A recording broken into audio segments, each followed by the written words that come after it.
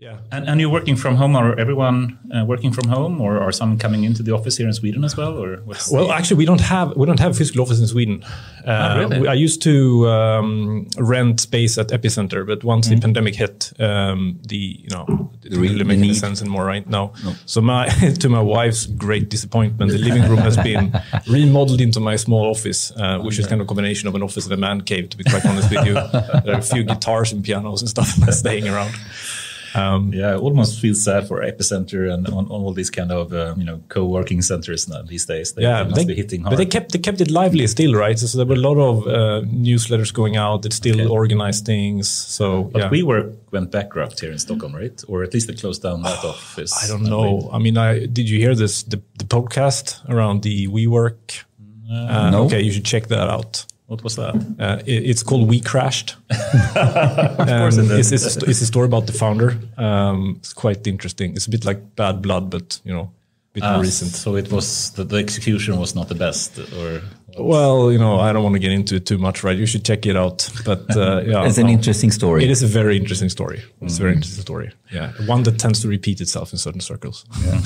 But maybe once again circle back to. You basically this morning, how did it unfold for you? What happened? Well, I woke up this morning as I always do. Are we live? Okay, yes. Great. As I always do, took my shower, made my coffee, sat down for some morning news, only to see the situation between Russia and Ukraine sort of unfold in real time.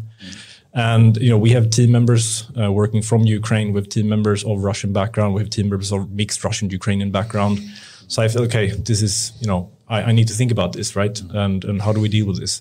And, only moments later, I learned that, our colleagues from our Ukraine have been dialing into our stand-ups as always.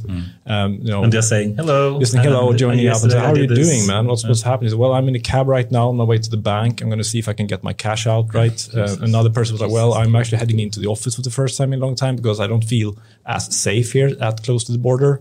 So they're more safe in the office rather than in the home? So basically people are just, to some extent it's like people they've been waiting to kind of understand how is this going to unfold. And once it unfolds, I suspect they've been thinking about what to do. And now they're putting those plans in action. That's how I felt about it anyway. And of course, our colleagues with Russian background, they feel like, I've been led to understand that some feel a bit of a guilt by association, right? And that's something you need to deal with a little bit, right? You need to make sure that here at the office, we are one family. It's about us and what we do here. Everybody's an individual.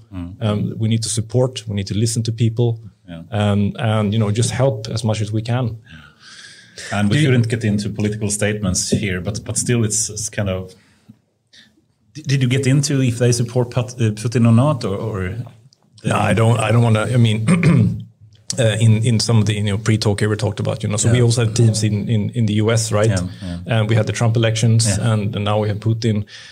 We try to stay clear of that as much as possible. I think it's a good policy, right? Yeah, I mean, is that how? I mean, if you have like a multi-country workforce as you do, and we still have to have people working with each other even when at war, so to speak. How do you manage that? What's the... Oh, God, I wish I had the answer. But I mean, for me, I have to kind of make this a bit about sort of how I try to do this. I'm not saying that I have the answer to these questions, right? But I have to go back to what feels genuinely like what I can contribute with. And I can listen and I can try not to judge, try to leave my own biases at the door and just figure out how can we support. And it may sound simple, but it's kind of the best answer I have now, right? And to be human. Yeah. To be authentic, to be caring. Exactly. To have empathy. Yeah. Not too much though. No, maybe not. But I was one question that was on my mind. How do you feel the team? Do they seek normality? Do they seek to have the call in and the normal stand up?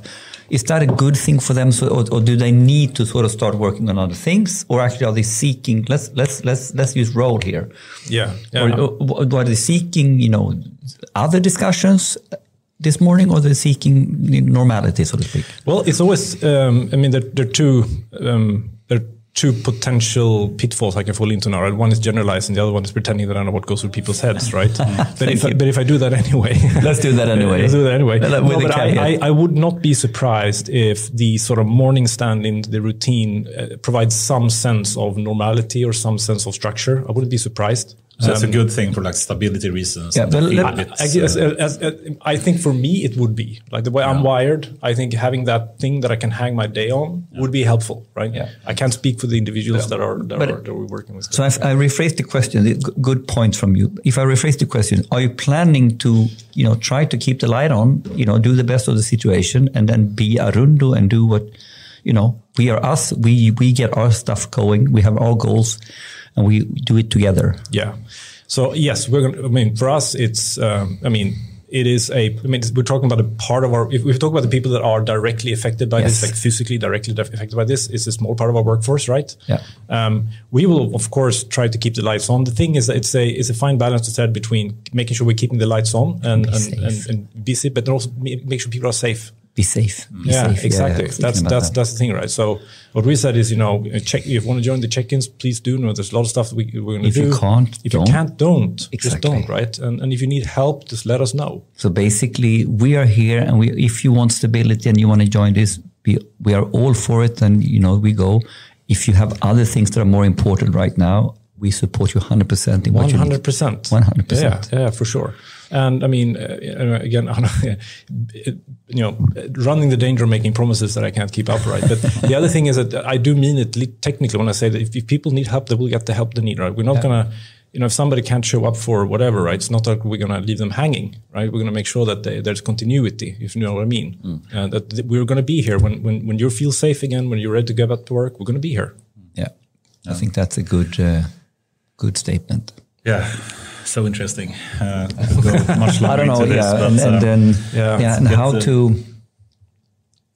Yeah, and if I flip it from another way, maybe last question. How do you see what is unfolding here affecting us or you as a company and as a CEO in relation? Okay, you have part of your organization and operation here, but it has the whole macro perspective of things. Yeah. Have you seen any other things? Have you thought about any other angles that you need to analyze or consider? Yeah, we've had plenty of conversations about that, and throughout the morning today as well in the management team. I mean, there are some macro trends which are fairly obvious that you can just watch in real time as they unfold. You see the oil prices increasing, you see the energy prices moving, you see how the stock market is evolving. Cybersecurity, I think, is going to be a topic that we need to be very aware of as we move into this. So these are things that we are trying to be as prepared for as we can. Yeah. But are you already now saying sort of, if I used to, I'm so inspired by Spotify here that we talk about the data, the insights, the bets and the beliefs. Have you formed any new insights, bets and beliefs based on the macro view of what you have sort of seen unfolding the last month? Well, I mean, what you need to take into consideration for Arundo.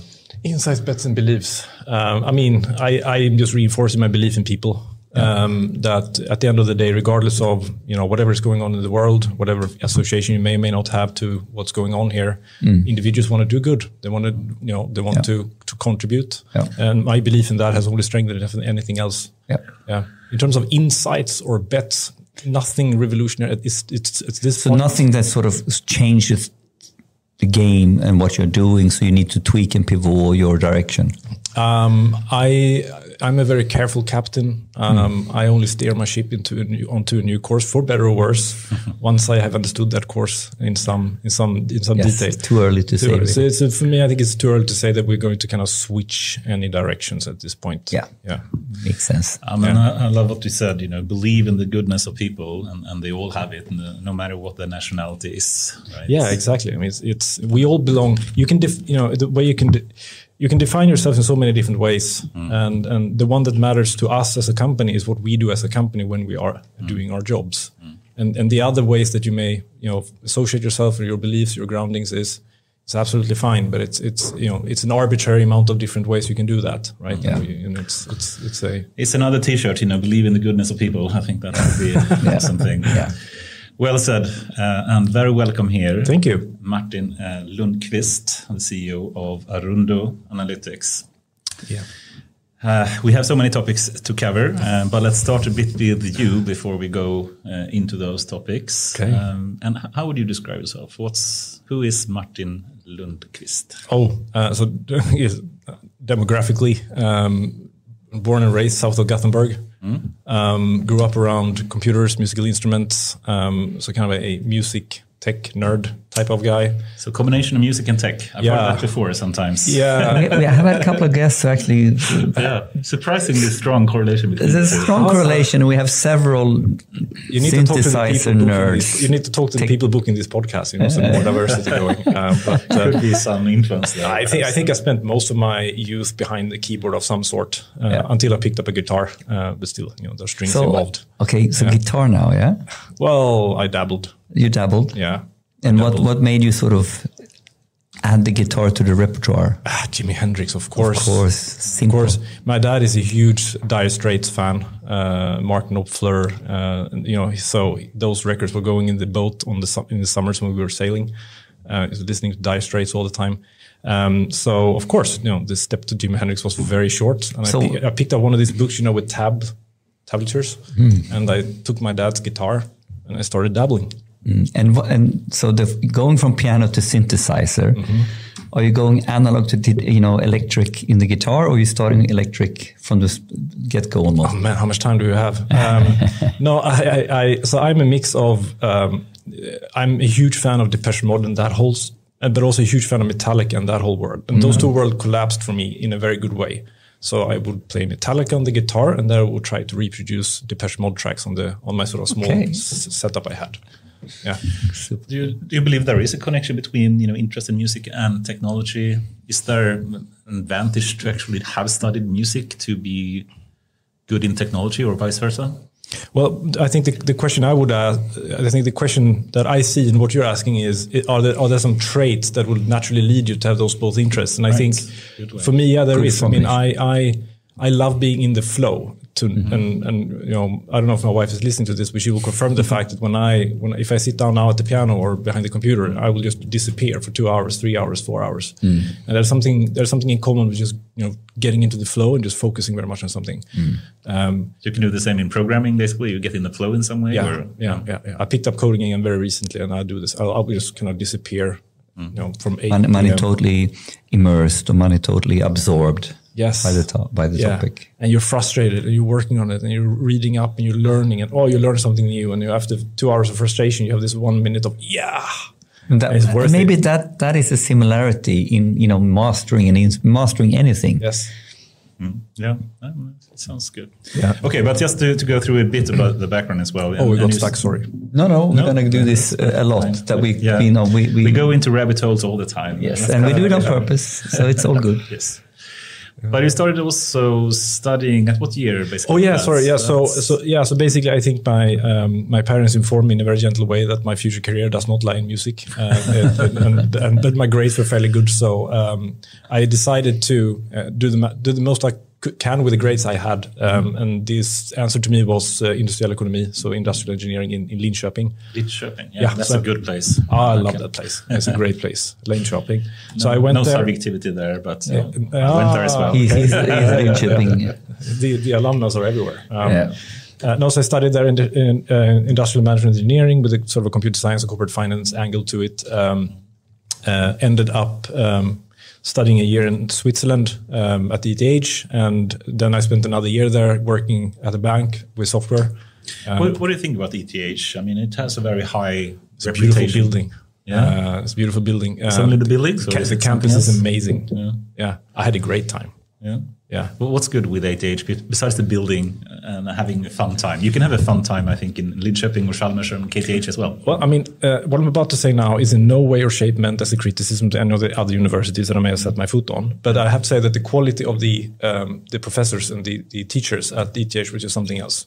Yeah. And ETH, for people that don't know, is one of the top universities in Switzerland as well, right? Yeah, it is. Yeah, it is. It is one of those sort of top technical universities, I think, and I think they're able to attract the type of teachers that have been out there having careers for a long time, and they decide to go back to teaching, and they can do that while still maintaining some of the lifestyle that they enjoyed while being in the private sector. So you just have that next level quality of experience, I would say. Having professor with actual experience in the private professional life. That's a good combination. It helps. Awesome. It helps. Yeah, it helps. Yeah. I mean, like I can just spin on that and imagine how much difference it is when someone can be theoretical, pause, and start driving storytelling anecdotes, applying and exemplifying. Yes. That must be quite good. And you're spot on. And I think not that I particularly was into marketing, but I did take, because it was part of the program I did in ETH marketing classes, and the professor there, he did exactly that. So he had spent decades as a marketing officer at various, consumer goods companies, and he did exactly that, right? So he had a theory, he had a framework, he had some, evidence supporting the framework, and then we did case studies, his case studies, his personal experience, went through them, and we basically asked the question, how would you have solved this? And we went into teams, we thought about it, and then we came back, and then he said, this is how I solved it. And, sometimes, he would say that would not have worked, and sometimes he would say, that's a good idea, I should have done that. Exactly. And that just gives it a different experience. That's the next level. We have all done case studies at school. Let's do my case study. Yeah. That's amazing. Yeah. Well, he wasn't the most humble guy. But I like non-humble guys. No, sometimes. It's kind of if you're the best, it's hard to be humble. I wouldn't know. Well said. Okay, but then you had a small period of time of your life at some company. Yeah. A little small piece of time. Oh yeah, I know what you're referring to. Well, when I was about to finalize my studies, I was absolutely dead set that I'm going to start my own software company. There's no question about it, right? Oh, you had an idea of entrepreneurship. Oh, yeah. But I was more thinking, yes, in hindsight, it was an idea about entrepreneurship. It was not really an idea about entrepreneurship. It was an idea about just building software. Okay. And did you have a clear idea what to build at that point? Well, I had been helping out on the side a media company that was building different types of web applications, we would call them today. So kind of small games in Java and stuff like that. So I just wanted to start there, just build small things, right? And do it in my own setup. But of course, I graduated in the year, early 2000. Probably the worst time in history to start your own software company, right? So I just heard Plan B everywhere. And friends of mine that I had met or people I had met in Zurich was studying there. They went into consulting. And so they suggested quite strongly that I should try the same. And in 2001, it was a big IT crash for people who don't know it. A small one or a rather big one, right? It was a rather big one, yeah. The dot-com bubble burst, as the story goes. Yeah, and also I had friends that worked at McKinsey & Company, and they suggested that I should apply, which I did. And my plan was to stay around for a few years and pick up some learnings, and then go back to starting my own thing. But no, as you are rightly sort of indicating here, I did end up staying there for quite a while longer. Like 17 years, which is a really long time. It's not a healthy time for anyone to have a job. Maybe not. What do you think about that? If you look back over the years, do you think you should have switched job earlier, or was it still useful for you and a good thing for you? Because you do different jobs or different levels of a job, of course, in 17 years. It's not the same job. But there are a few things that made it so obvious to me to carry on. One of them is what you're saying now, which is that like there's a different job every month, every quarter. There are new clients coming in with new types of problems. You're working with new teams. You get to see the world. You get more seniority. Towards partnership. And there is a clear path. Exactly. The career path is very clearly set. It's very attractive. The other thing is that you keep working with young people all the time, right? So you get older, but the people you're working with stay young. And that's a bit like being at campus. I love that, right? You have that fresh energy. Everybody is very driven, very ambitious, and very goal-oriented. So it makes for a very nice culture, kind of this culture of striving and just doing better and better. And then there was also the thing that I got to see many different industries. So I've never been too much of a traditional sort of having a traditional business interest as such. I have never been the guy that reads business magazines and keep up to date with business related, trends, etc. That's something that came later, but I was fascinated by problems, right? And the more weird the problems were, the more it fascinated me. And that is something that a place like McKinsey will bring you. You will have new types of problems all the time. And the other thing with a company like that, which is global, is every time there is a situation that unfolds, someone has seen something similar before. And there are, in those days, a phone call away, later an email away, and now I guess there's Slack away. So you can still always evolve yourself and personally develop in your skills in a company like that? And that was if I were to summarize it in sort of, in a nutshell, it is that my personal growth the curve was incredibly steep, and it kept being steep. It kept being steep over time. Which is, if you think about it, we are actually talking a lot about, should we pursue economies of learning instead of economies of scale? It's quite interesting. If you have a very, very steep learning curve, you might be in a very good spot in one way. Yeah. Before we would go into that, we haven't really explained what McKinsey is. No, and let me frame it. Okay. Mm-hmm. Because I was going to have a question which is more about a little bit of a rabbit hole. But let's start from that angle. Yes. So imagine we have some of our viewers who are sort of interesting and intrigued around, consulting. Maybe some younger or someone who's thinking about switching into a management consultant career. Yeah.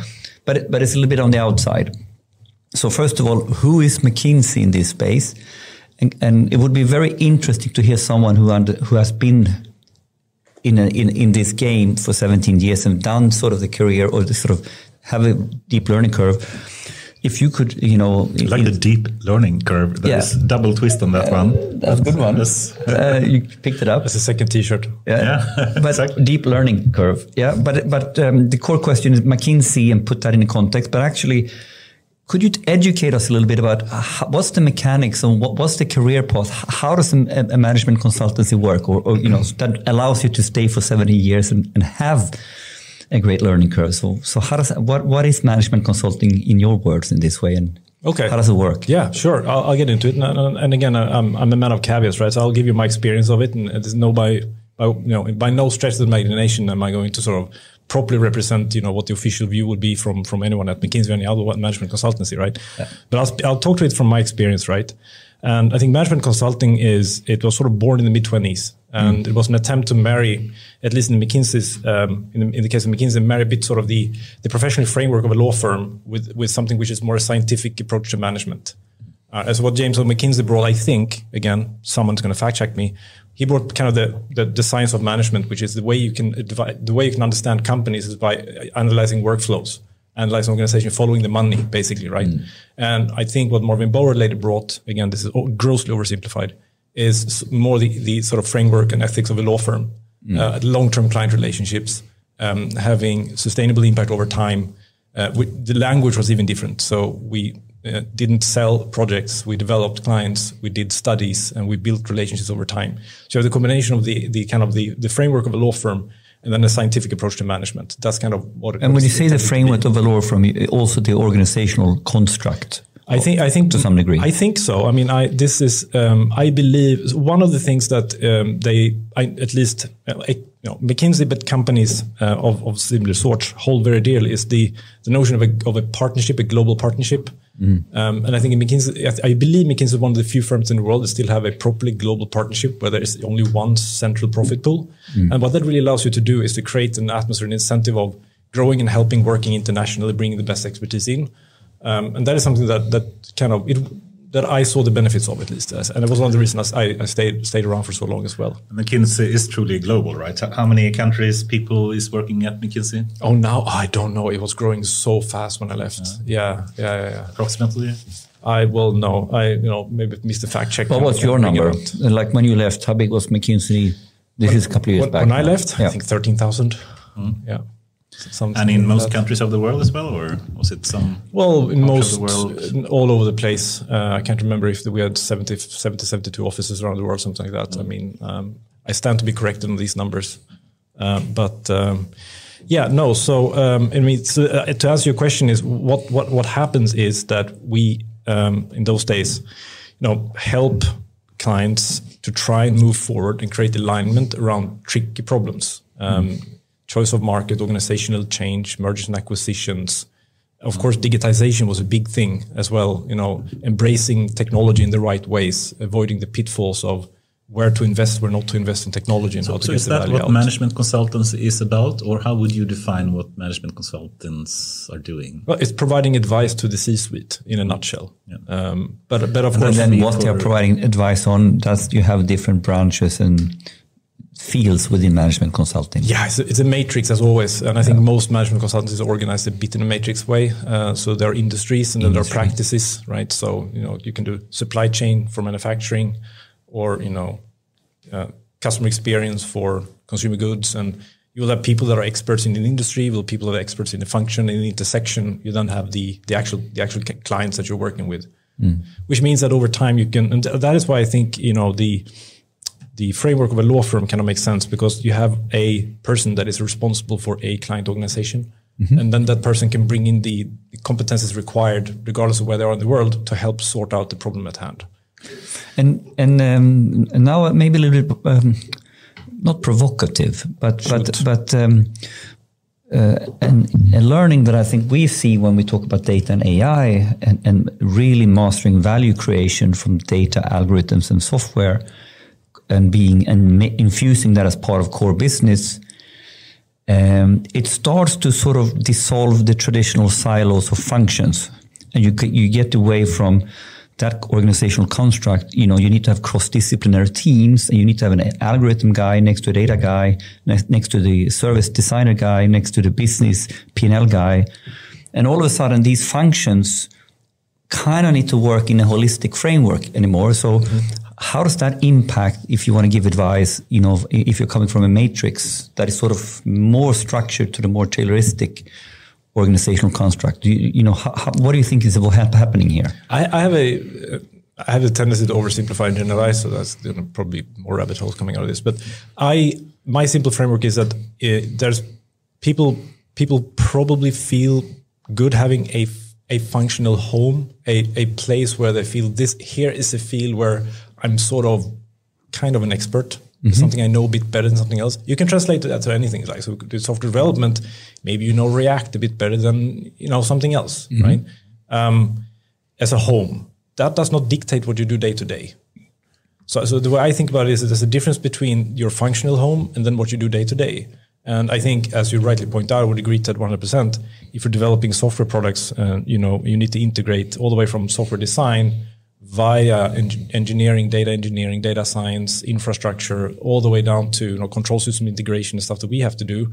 That is a cross-functional team, and that's what they do on a day-to-day basis. But they still have a functional home if they choose to, right? So in a way, we need to be T-shaped, right? We want to have a domain expertise home. Said, yeah. So, but I think it's really emphasized in management and leadership and how you organize. But I think also this is a core challenge from a lot of people. You want to have a cross-functional home or team, and you still want to have a functional home or team. Yeah. How do you fix that? Well, we made a choice. So now this is a bit of when I say we now, I mean Arundo, so I can just a bit of a segue, I guess. But we made a choice to say there needs to be one of these organizational dimensions needs to be the leading one, the one that kind of owns what we do as a company. And in our case, it's the product team.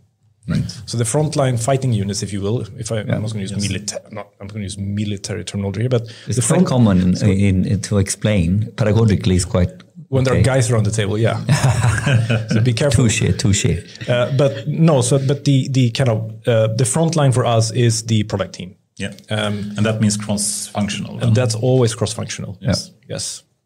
Because but you still want to have a functional home. Yes. Right. So that's a complement, I guess, to the product team in some way. It is, and the balance to strike is to, in our case, at least, to communicate quite clearly that the buck stops with the product, i.e., so you belong to a function, perhaps, so you report into engineering, for example, or you report into delivery, or you report in somewhere else. And that's great, right? That's a place for you to discuss your personal development. It's a place for you to get coaching. It's a place for you to get that aspect of life and that aspect of growth. Yeah.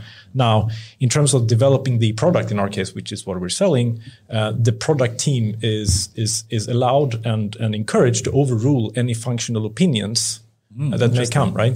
Yeah, because this is interesting, going for the value and the speed of the product versus the standard view of this is the engineering guardrail we have as an example. Yeah, exactly. And I mean, so as one example, we have, of course, a CTO in the company. His name is Christian. I love him. I don't think he's listening, but if he does, I love you. He has a very wide-ranging mandate in encouraging collaboration, encouraging discussing standards, etc. But the proof of the pudding is whether or not the product team chooses to use it. That's the proof of the pudding, right? I find this extremely refreshing, and basically that how we understand, the enterprise guardrails in technology and all that. You are promoting, you are maybe investing, so you have more to support, but the proof is in the pudding if it's used. Yeah. And therefore, ultimately, there needs to be a flexibility and some level of anarchy, I would argue. Yes. In order to also push the right standards. Yeah, and you want to encourage debate. I think, and right. Really good comment. And I don't want to. I don't want to make it. I don't want to get into the kind of the pros and cons of idea meritocracies, because I think that's a rabbit hole that we may not. What was that word? An idea meritocracy. What is that? It's a way of governing where the best ideas win. But, okay. But it begs the question: how do you judge what a good idea is? So you're back to subjectivity again, right? Good one. Yeah. So, but I think what you want is the debate. I love the debates. I think the tension. There should be tension in the sense that if somebody has an idea, there should be a place for saying, "I hear what you're saying. What about this problem here? What about that issue here?" Now, if you have a setup where someone has the ability to overrule, which is not responsible for the outcome, you don't create the room for debate, right? You create the room for where it becomes compliance driven. And I think you will lose on ideas if you do that. That's my sense. And there are so many things here. We are working on something right now. And it's just this fundamental balance, how you organize from the core topic of efficiency versus adaptability. Yes. So if you can strike that balance, good one. I mean, and this is the rabbit hole as we're going up an S curve. We are innovating. We are becoming more mature. So it's also the idea what we are chasing. We are chasing innovation. We are chasing growth. Now it's plateauing. Now we're chasing efficiencies. But to think about efficiency versus adaptability, you can't have that without balance. You can't have it without the balance. Without debate. Debate. Yeah, exactly. Debate. The other thing is that wherever you are on that S curve, they're all exciting problems. Yeah. Yeah. Of course. And technically, they can be just as exciting. Exactly. We're in a state of maturity in one of our products where it's now about kind of automating the way we're onboarding customers. Yeah. Getting efficiency out of those processes. And it's just as exciting as building it out, right? But isn't it the core topic then that you need to be super aligned as a whole organization? Where are we in our journey now to really understand, are we here for growth and speed and hyperscaling? That's a different ball game than now we're here for super automation and efficiency and scalability. Maybe, I don't know. So it's so what I'm trying to say is as you're moving on the curve, we need more adaptability sometimes and we need less adaptability in other areas. Yeah, and company of our, we've been around for a while now, right, in 2015. So, technically people would call us a scale up, I guess. But I mean, we are in parallel, working on fairly mature products, thinking about the efficiencies of onboarding, et cetera, as we talked about. But we're also discovering new products or new ways of configuring our existing products. So I think the thing, for me, I'm not sure that talking about the entire organization has to be one or the other is helpful. But if you look at that question in a higher resolution, it's more like the certain products will have, or certain product teams will have certain priorities in certain times. Yeah, makes total sense. But you need to find stability in something. And I believe personally that some reasonable stability in who's on the team is important. Not only for the product, but for the people on the team. That I think can be quite important. It also has to do with knowledge and continuity. Yeah. There were so many angles here we can go. I mean, just to add one more point, and I know a very controversial topic, both in Spotify, Times, and other companies, has been, sure, you belong to a team.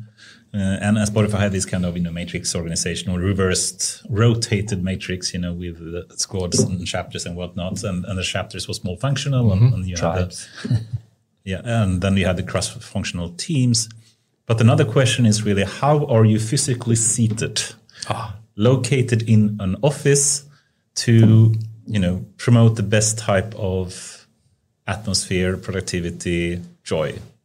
I know this is such a hard topic to discuss, and you perhaps don't have even offices these days, so it's not even a question. But do you have any thoughts from your McKinsey days, perhaps, in what is the best way to group people physically in an office?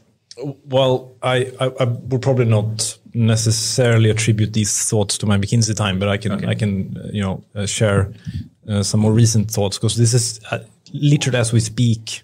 I mean, February 4th or something, Norway opened up. February 9th, we opened up. So, this is where things are starting to unfold. And together with our Chief Organization and People Officer, Anne, love you, Anne, as well. You're probably not listening to this. But we thought about this a lot, right? And we have two offices. We have one office in Houston, one office in Oslo, physical offices. What we saw during the pandemic, of course, is that people are able to not only work productively, but even more productively, and be reasonably, if judging by the normal ways you measure these things, satisfied at work, right? So productivity did at least not go down, not on average. If I look, we don't measure things like ticket velocity or anything like that, but you can see it, right? Yeah. Did at least not go down. In fact, we released some of our most prominent products in the middle of the pandemic, and people were reasonably satisfied. Now, I believe still, although I don't have any numbers to back this up, I believe that there is a trade-off in building a cohesive culture. And we don't know how to manage that yet. We don't know what the trick here is yet. No. But what we see very clearly, and you've seen all the research as well, right? The ability to offer hybrid and remote work seats is now a competitive advantage in the talent market. Yeah.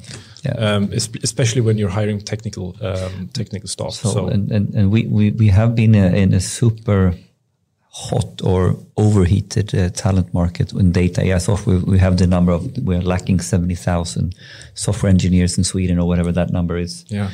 And of course, I only need 3. The point is, of course, then it's the traditional, is it a buyer's market or a seller's market right now as well, right? Well. So I don't know, but I think there are so many trade-offs here. But what I argue, if I can keep people super happy, super motivated, having fun, and, being able to solve their life puzzle, I think that is probably going to create more efficiency than maybe. So it's a little bit like, how much have you to lose or gain in this game? And I think there are. My hypothesis is that you probably have more to gain in productivity over here. So it's easy here that you stare on one KPI and you sub-optimize. So I truly believe you can in some theory have a more efficient team, everybody sitting in the same room. Ideally, get one team cross-functional and do it physical. Fantastic, right? Yeah. But to what cost in other? What is the opportunity cost of making that happen? So I think there are two. So I would agree with everything you said. I would add to that I would put 2 assumptions in that and say that if these 2 assumptions are true, then everything you said holds true. Number 1, everybody lives close to the office. Number 2, there are rules around interrupting each other during flow time. If those 2 are satisfied, I agree with what you said. I think the reality is that people don't live necessarily. No, and also you have, people get, they have families and they move out of town, and some of our staff have 1.5 hours up to even 2 hours commute. So that's the opportunity cost. That's the opportunity cost. Yeah. And if working a lot with Scania, and I worked before with Vattenfall, and I had my team in sort of Berlin, Amsterdam, and Stockholm. I mean, like, some things make sense that we could do in Stockholm, nice but the other places simply don't make sense. We need to solve it somewhere else. And all of a sudden now, if I have people in Amsterdam, Berlin, and Sweden, does it really matter if I put my software engineers in Poland? Does it really, so all of a sudden we have other constraints, question, right? The constraints are different now. I fully agree. And the other thing I think, this is the way I experienced it, is that the talent market went, wholesale global during the pandemic. So all of a sudden you have the ability for people to pick jobs from anywhere, and even to pick 2 jobs, right? And be able to do them both well, because you choose to. And that is just very different. I don't think we know how to. I think there is some sort of paradigm shift here, and we've been talking about this a lot. Like, which part of the industry will go back completely to normal? And we have had a lot of rants around the conference industry, sort of where we are trying to push the envelope of making more real, building a digital experience or like a bigger experience. And we see, some dinosaurs simply want to go back to how it was, right? And it's like, I'm not sure that's going to fly, but we'll see. But this is a rabbit hole I went into, and I'll try not to drag you all into it, right? But I came across this article, which is not a new article. I can't remember the author now, but it was an investigation of how did we end up in offices. And it was very interesting, right? So it comes from it comes from the Industrial Revolution, of course. All of a sudden, you had to move from the farms into the city, and then you were actually physically required to work on the plant, right, or in the mine. Yeah. And that is a tradition that carried over into the services industry. But if you think about it, it's a bit of a weird setup, right? So you're grouped together with people you did not choose to be with, or kind of artificially in a space to do work together. And you do it for a very big portion of your time. So now I'm paraphrasing the paper, and it was again, let's get out of that rabbit hole. But I found it kind of interesting. How come we're sitting in offices? But you have to agree that there are some good office or pros with having an office. Oh, for sure. And, I think one of the really core things is the coffee machine effect in some way. It's so good. If you set up meetings, you usually have a predefined agenda. You speak about what you are supposed to speak about. But to find this kind of informal kind of discussions, how do you do that in a non physically located way? Yeah. Is there a way to do that in a hybrid setting as well? We've done some experimentations. So first, I just want to agree with what you said. And if I came across as if I'm anti being in the office, then I should kind of retract that impression immediately. I'm not. I should say I'm an agnostic. Yeah. I'm kind of introvertedly inclined. So, of course, I don't mind having space for myself. Now, having said that, I think there are a few things that we want to keep that we learned during the pandemic. For example, discipline in meetings. The discipline in how we ran meetings, how we prepared for meetings, how we documented meetings went up for sure. Yeah. I think so too. Yeah, and people are on time. Yeah. I also think that we learned something around etiquette for Zoom and Teams meetings, right? Which I think we should keep. Always still struggle with the technical setup in the beginning of meetings. I know, isn't that weird? Still, we've come so far. But the whole etiquette of meetings, that is a metric that completely went up. Yes. Because we had so many of them, and in the retro from one day, when we sit the whole day, okay, we can't do the same shit 1 hour later in the next meeting with the same people. We need to, the iterative effect worked. It really did work, and I think that's something I would like to keep. Something I would like to bring back is the coffee machine effect, as you're talking about. Definitely. The other thing I would like to bring back is the opportunity to just get to know people beyond the formalized Zoom meeting. I actually think, and this is a speculation, so I don't know if this is absolutely true. I'm inclined to think that some of our engineers that are used to pair programming and found the ways of doing that through the tooling we have, they kept some of that going. But for me, it felt, and for many of my other colleagues, it kind of got a bit lonely at times, I have to say. Yeah. Because ultimately we are also physical human beings, and we are a social being. Yes. And there's some merit to how do you keep the humanism and the social welfare if you don't meet anyone. Yeah, we are different for sure. Some people actually get very lonely, and they are not being as happy as they are if they actually can work with people physically. Right? Exactly. And that brings me to another thing that I found really interesting, and that is there was a certain type of personality that fared very well when we're all in the office all the time. And there's another sort of personality that has now fared better than ever before. Yes. So we saw people that previously were sitting, maybe hiding a bit in the corner, all of a sudden stepping up, acting more as leaders because they were acting through communication channels or media that were more comfortable to them. Yeah. That was really interesting to see. That is super cool. And the other thing we noticed is that we've been surveying a bit and also reading research on how and when do which types of people want to go back to the office and what they're going to use the office for. There's a big variety here. There are certain people that say that I really wouldn't mind never going to the office. This is a small portion, right? And then are people saying, I really want to be in the office because my apartment is just not conducive to doing work, or And some people don't have the self-discipline to don't work have at the home. self-discipline, right? They're on the TV and they, circumstances which are just life circumstances, right? And then there are other people that are sort of somewhere in the middle. But what is very clear across is that one thing we do need, and going back to the original question you had, one thing that we do need to do, and we are experimenting with, is creating more of happenings. So kind of informal socially inclined events that bring people into the office, like lunch and quiz, just simple things like that. Brought 17 people back to our Oslo office the other week, and it was so much fun. It sounds a bit timid. How is this going to be? But then pulled off beautifully, and everybody had lots of fun. And it brings people together, gives something, and you get to know your new colleagues. Because we've been hiring in a situation where that's another one. Never met the people physically that I've been hiring. Cool. One thing that you're missing in this is the sense of belonging. Yes. Right? Because we are doing some conferences on people analytics. And this is actually, so the productivity is going up. The resignation is going up, but the sense of belonging is actually going down. Yeah. Right. And that is why we have offices, because you can speak, you can innovate without having meetings. You can have a purpose of, waking up in the morning, go meeting other people, and then align your beliefs with somebody else. That's why you are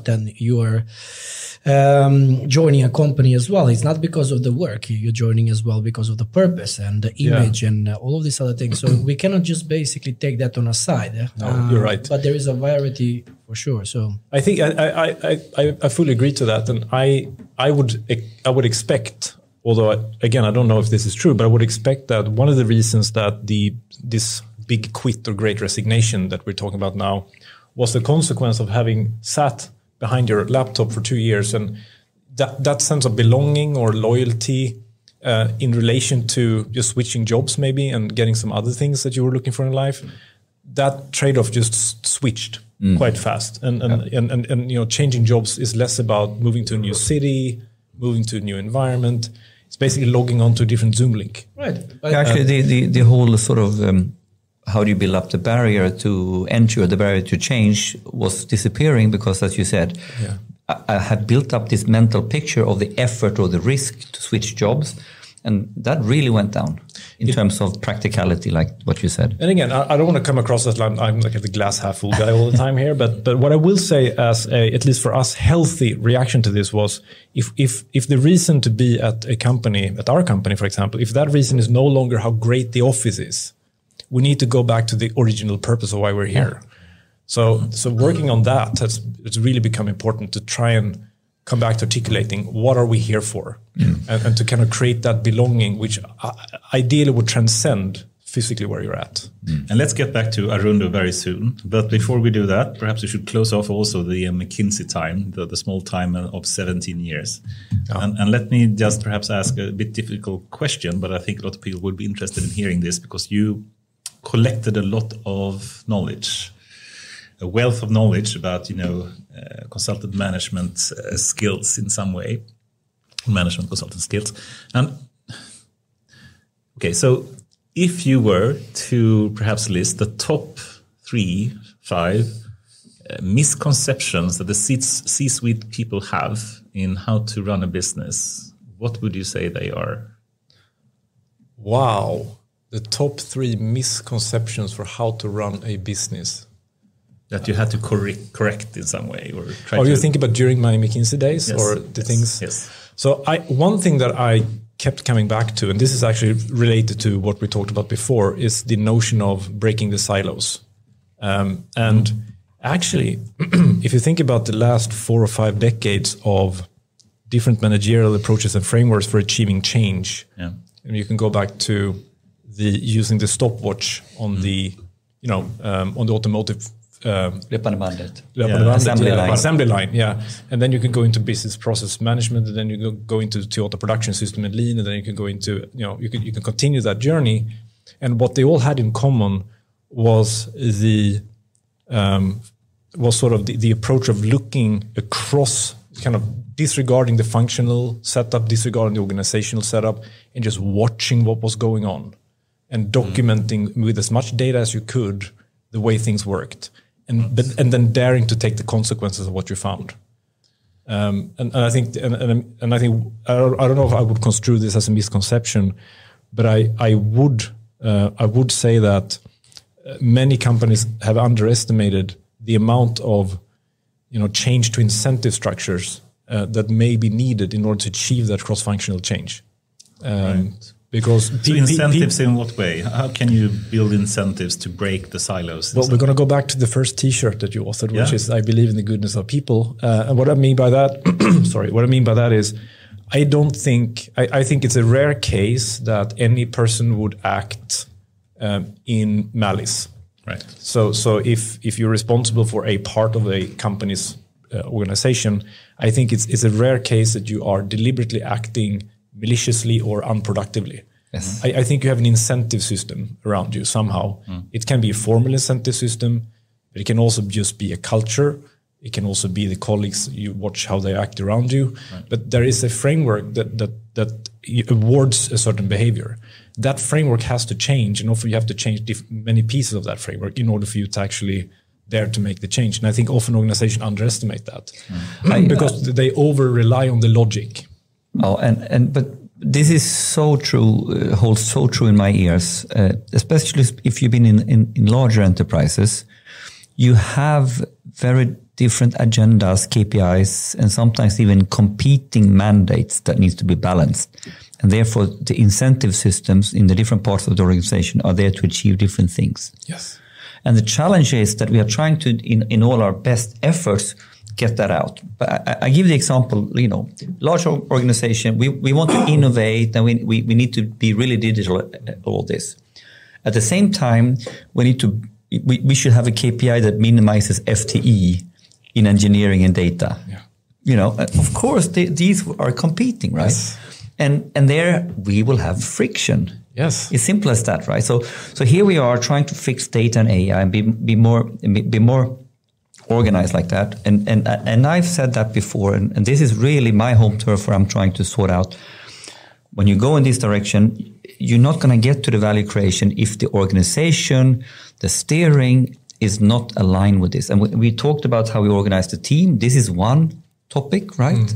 And then, but I think you nail it, because if you think about the incentive structure and the mandates, they come from a certain organizational construct that you did and some, objectives for that. Yeah. And if they don't align with what, minimizes friction, let's say that, let's call it that. Yeah. But any good tips on that? How do you change the incentives? How do you have clear incentives for people to move in the right direction, to break the silos and whatnot? Can you do you have some examples of how to actually do that? Well, I don't. Again, all right. Let me give you one or two ideas at least. These are not novel in any sense, but this is just stuff that I've experienced. I think you need in some cases, and this is not right for all organizations, but in some cases you actually need to do something that you could kind of call an affirmative action. Sometimes this is called a digital incubator. Or sometimes it's called a central team that is responsible for driving some change. Right. But you create this external change. You create an event that sort of forces people into this uncomfortable area of thinking differently. Right. I think that is necessarily for the discovery. Yeah. And if you do it right, you manage to do it through self-discovery. And this goes to my next point, which is you can change incentives and formally you can rewire the organization. You can try to act differently to inspire a change in culture, but you can't make a person want something if they don't want it. But a person is more likely to want to do something if that next step is familiar. So that's why I'm saying self-discovery. So if you yourself discover somebody's giving you advice, perhaps, or somebody's showing you a new cool tool, and you see that there's something familiar here, I know my area of responsibility. This actually builds on my normal experience of what I do at work, right? So if I'm an operator of a part of a chemical plant, for example, and I see a new tool that speaks my language and actually shows me some new information that I otherwise would go through great pains of achieving, it is more likely that level of familiarity will lead me to using this new tool than if it comes from left. Right. So if someone comes up with innovative changes by themselves. It's much more efficient than it comes like forced upon them. Is that what you're saying? I think it's more likely that they're going to adopt something that they feel like, I've kind of, one part of it is discovering yourself, but the other one is that it feels somewhat familiar. It's not forcing you to go. I'm not speaking for all individuals now, right? So there are people that love the notion of something new and something, depending which industry you're in. Now, we as, I'm not saying that this is a segue to Arundo necessarily, but we work with heavy industrial companies. So the likelihood that you're going to find someone who loves change is smaller for the very natural reason that these are very critical systems and processes to run. You do not want to introduce change too often. Or I mean, like if you work with heavy assets or critical, systems like that, there is a certain rigor to how you do change. Oh, absolutely. So the point is that brings a culture and a way of working that is self-persevering, I would argue, versus in another industry where experimentation has no real risk in the same way. Yeah, you can have another culture. That's it, right? So, for example, if you are providing advice to your customers on which next product to buy, it's okay if you recommend the wrong product. It's not okay if you recommend the wrong action in a chemical processing plant. But still, I think experimentation and innovation is really hard, even when there is little risk. I mean, of course, it's harder when you do have a high risk and there's a lot of cost and time involved in actually making the change. But even perhaps for digital companies like Spotify or whatnot, it can be really hard to take advantage of all the ideas that comes up. I know this was a big frustration. We try to do so many things with Hack Weeks and Hack Days and one after the other. And so many people did come up with awesome ideas, but to actually make them go to production or actually come to value for the company was super, super hard. Yeah. But just to build on that, one thing that I am seeing and I think this might be more the norm among engineers or people with an engineering background is it's easier to poke holes in ideas than to get into the merits of them. And I think our ability, if we take an engineering mindset, our ability to see the weaknesses in an argument or in the way a solution is being formulated, that is a strength. It is a real strength, and it's so useful. But it also becomes a weakness and a problem when we overuse that. So I see so many times there's a very great there's an innovative idea coming from someone, and then immediately you find 15 ways that it won't work. Yeah, exactly. We've done that, tried that. And I mean, have this kind of destructive, non-constructive kind of rhetoric. It's so much easier and it's safer because you're usually right. But the really hard and valuable thing is if you do come up with constructive ideas. Yeah. And I don't know where this notion came from, but even if it feels safer not to do something, that is actually a risky move sometimes too. Yeah. So one thing that I think is important to do is when the decision is not to do something, to actually assess what is the risk of that decision. Yes. Because there's kind of inherent risk in everything. And we have talked about early on the pod, and I think this is almost, I'm not sure if it's a Swedish culture. I mean, there is clearly a culture that if I didn't make a yes decision here, or if I didn't make any decisions, I'm home free. Yeah. And it's like this, hold on, you forgot that your decision, by not acting on this, you actually made a decision. And that decision actually is no to change. Yes. But we have some sort of challenge here, I think, in larger organizations where it's to some degree culturally okay to not make decisions, and this is sort of not seen as as you get away with doing nothing as not making it. Do you see what I mean? Right? Yeah, I know what you mean. Yeah. So we how do we basically hold ourselves accountable for doing nothing? Right? Yeah. And that is a tricky one that I think. And cool. And let's try to climb out of this rabbit hole a bit. But, I think if you go back a bit to the top misconceptions, unless you had some strong ending point there, but it would be fun to just try to, extract your knowledge a bit here from McKinsey days. And one is, if I try to summarize, breaking the silos in some way, trying to have the right incentives to actually promote that kind of behavior. And in that way also promote innovation and change. Yeah, the ultimate change, thing, right? we have the silos not because people are malice, because we have incentive systems that put them there. Yeah, informal or formal, Yes. or experienced at least. Yes. Yeah. Well, if you want a second one, I can offer a second one, Yeah, and then please. maybe we can close that out. And that is finding the right balance between having a good strategy versus being ready for change when it happens. And what I often say is that if I had the choice of being able to see around the corner versus being able to change for whatever appears, I would rather put my money on being able to change for whatever appears. And striking a balance there is also something where... This is profound. No, but I think that there is sometimes and of course, as a management consultant, we did a lot of strategies, but we also did a lot of work on getting organizations ready for change. But I think adaptability is, and of course you can go back in evolutionary theories, that adaptability is why we're here, right? Fitness. So I think I would say that one, maybe not misconception, but on the balance of where you put your money, I would say that many companies maybe put more money on trying to see the future versus being ready for it when it arrives. If you know what I mean. Absolutely. But let me still challenge that a bit, just to clarify a bit what we mean. I mean, for one thing, you want to have a long-term vision in some way, and at least know that this is where we want to be in a couple of years. But so if you go only like incremental change approach, where you say, this is where we are today, if we move this small baby step in this direction, that's a good thing, perhaps adapting potentially to the current situation that we have. But if we only do incremental change, wouldn't that also be a risk then? Yeah, I think you're spot on, and let's get the high resolutions out here, right? Because I made a joke once that if you go fully agile, all of a sudden your telecom company is in the restaurant business before you know it, right? Because people will you do kind of take an incremental step in the direction that feels good at the time, right? That's an over exaggeration, of course, but you're absolutely right. I think, and it goes back to what we said before, having a clear view on why are we here and what are we trying to achieve. And then you need guardrails.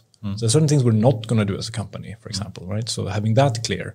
But then you need to allow a bit of experimentation and freedom in terms of how are we going to get there. Yeah. And there I think, fostering a culture of adaptability is quite important. But we can't forget completely where we're headed. If you don't see point B, people are just going to wander around, right? So clear view on where are we, A, clear view on where we're heading, B, and then you just get a culture that can take the obstacles away as they are thrown at you while you're traversing that. I have to make just a small Elon Musk quote again. I think he phrased it really nicely because in some way he said, he always had a very clear mission and vision with, for example, SpaceX, which is that they want to go to Mars. And they want to do that as quickly as they can. And then for every change they make, if they're going to change a small screw in some rocket somewhere, they or he thinks, will this small change in this type of screw or this other type of screw actually make us come to Mars faster or not? Mm-hmm.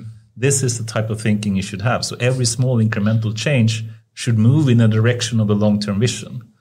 Would you agree with this? Or is Elon Musk wrong? I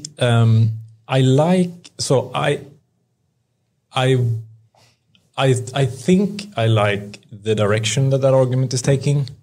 I think it can be overused, so it can lead to a bit of paralysis because you may overthink every small step. I think that's the risk of it. Yeah. But I think and this is maybe more philosophical on a more philosophical note. But if in hindsight we talk about disruptions, talk about change, but most of this happen in incremental steps. Change is rarely of the sort that you wake up one morning and you end up, wow, I can do this. No, it happened over 15 years, right? So I think the notion of change and disruption is a hindsight construct in many ways. So I'm making this unnecessarily black and white for the sake of the argument. But in some ways here, I agree with the first notion of adaptability, but I see it a little bit different here. So, and I used to have coming from a day of nothing and working on exactly similar topics for a keynote in Data Innovation Summit in Dubai on the 7th, I guess. Yeah. So we're working collecting the research we're doing into a keynote right now, and we're trying to understand what's the essence of what we're working on. And we are right now talking about the difference of the economics of scale or versus the economics of learning, and then we come into this topic around efficiency versus adaptability. And Mikael Klingvall, the guy I'm working with, he did his PhD trying to understand what's the ultimate balance of heterogeneity versus homogeneity in an organization, with the fundamental topic of how do you optimize the balance between efficiency and adaptability. Now, in this context, now adaptability, incremental efficiency, incremental improvements on the curve you're on, that is more innovation for efficiency. Versus adaptability is maybe more profound, bigger changes. Now, the argument we are discussing now is that, this is the conversation we had. It's like, if you think about innovation right now, in order to be efficient on the curve you're at, and we are putting this in the context of 2022 and the rapid technology change, data, AI, software, and ultimately, you need to be very careful now how you innovate, that you actually don't stifle yourself with trying to make old technology efficient, rather than there is another way of doing this with AI, which it has a 10x improvement on this. So adaptability for me now goes in a slightly different light, that I need to have a learning organization, the economies of learning, the economies of seeing what's out there and then adapting to it and incorporating that. So basically, we are doing this, we're trying to automate our financial processes. Well, the way we have done it before with an ERP system, maybe we shouldn't continue building all the shit inside the ERP system. Maybe there are other technologies. There was a time and a place for that. There was a time and a place where this was the shit. But maybe if you learn and adapt from other topics. So adaptability for me comes with a purpose in mind. The long-term purpose becomes really key. Yes. But how can I now sort of 10x, how can I be innovative in a way to clearly pivot on my approaches? Do you see what I mean with that? For me, adaptability comes quite high up on this. That from economies of scale and we organize for efficiency, and this is the Industrial Revolution, gone to the later part of the S curve. Now we're into a new macro life cycle, data, AI, software first kind of thing, and we need to rethink everything, and then it goes so super fast. It's a different way. I think I like the notion of the economics of learning. I've heard economics of skill before, but economics of learning, I really like that notion. I might add a few things to what you said. One is, I'm thinking if you think about this at sort of on an atomic level, where does the adapting actually happen? So organizationally, who is adapting to what? And I'm thinking delegation is a very important part of what you're saying. Yes, I think so there is a bit of it. Let's say it. Traditional, as a leader or as an owner of a company, having the courage, if you will, to delegate more and more of that decision making that needs to happen in order to try new things down into the team, so as close to the problem as possible. As close to the problem and the competence to solve that particular problem. That's exactly right. So this goes back to the vision, right? So if you're clear on the problem that you're going to solve, and actually, if you look at the rate of innovation in technology, the way you can use data, the amount of data, the types of data, the complexity of data that's available to you, it's going to change. It keeps changing. I suggest that the one thing that is reasonably stable over time is the problem. Yes. The nature of the problems we're solving. How we solve it is changing all the time, right? So if you can keep the vision clear, this is the problem that this group of people are trying to solve, and they're really excited about it, and you give them the power, the encouragement, and the resource to experiment and learn. I think that's at least part of getting to where you're. I think you're spot on, because we are talking about the new organizational paradigm, which is the fractal organization. So how do you build a mesh of the different units that needs to have their clear purpose? The problem now becomes how we don't make them into silos, but we have what we talk about, the strategy to execution path, the vertical path, we call that navigation. And then the orchestration, the horizontal, how can we reuse and harvest in between teams? Yeah. And how can we keep a purpose? So this becomes something else, right? The Tayloristic organizational or even the matrix doesn't really solve this. It's more federated. It's more federated, and it leads to a different rabbit hole. Which we have been doing a lot of thinking about, acting around, I would say, which is creating unique technology IP that you can reuse. So that's also part of this, right? Because you want to build harvest and reuse. You want to harvest. harvest. Good. Thank you. Harvest Thank and reuse. You cannot forget harvest. No, but yeah, exactly. And the thing is, when do you harvest? Do you harvest after you built it, or do you try to build it first without knowing whether you can harvest it? This is, Huge. Yeah, what we at least have found is that, and I don't know if I don't think there's an organization but if you are lucky enough, as we are, at least at this point in time, to have individuals that are solving a problem, having in mind the way they're solving it, there are bits and pieces of what we're doing now that might be abstracted afterwards. We're not going to worry about that now. We're going to solve this problem right here, right now. Afterwards, we're going to see if we can abstract and extract something reusable here.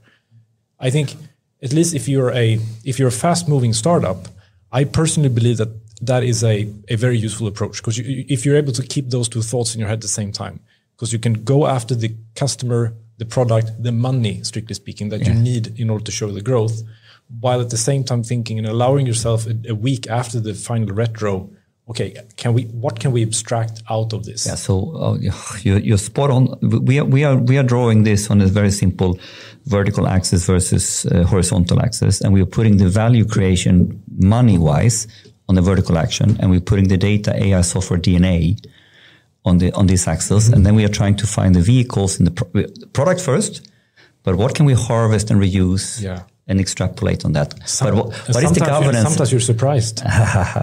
But then what's the glue that allows people to harvest in between teams?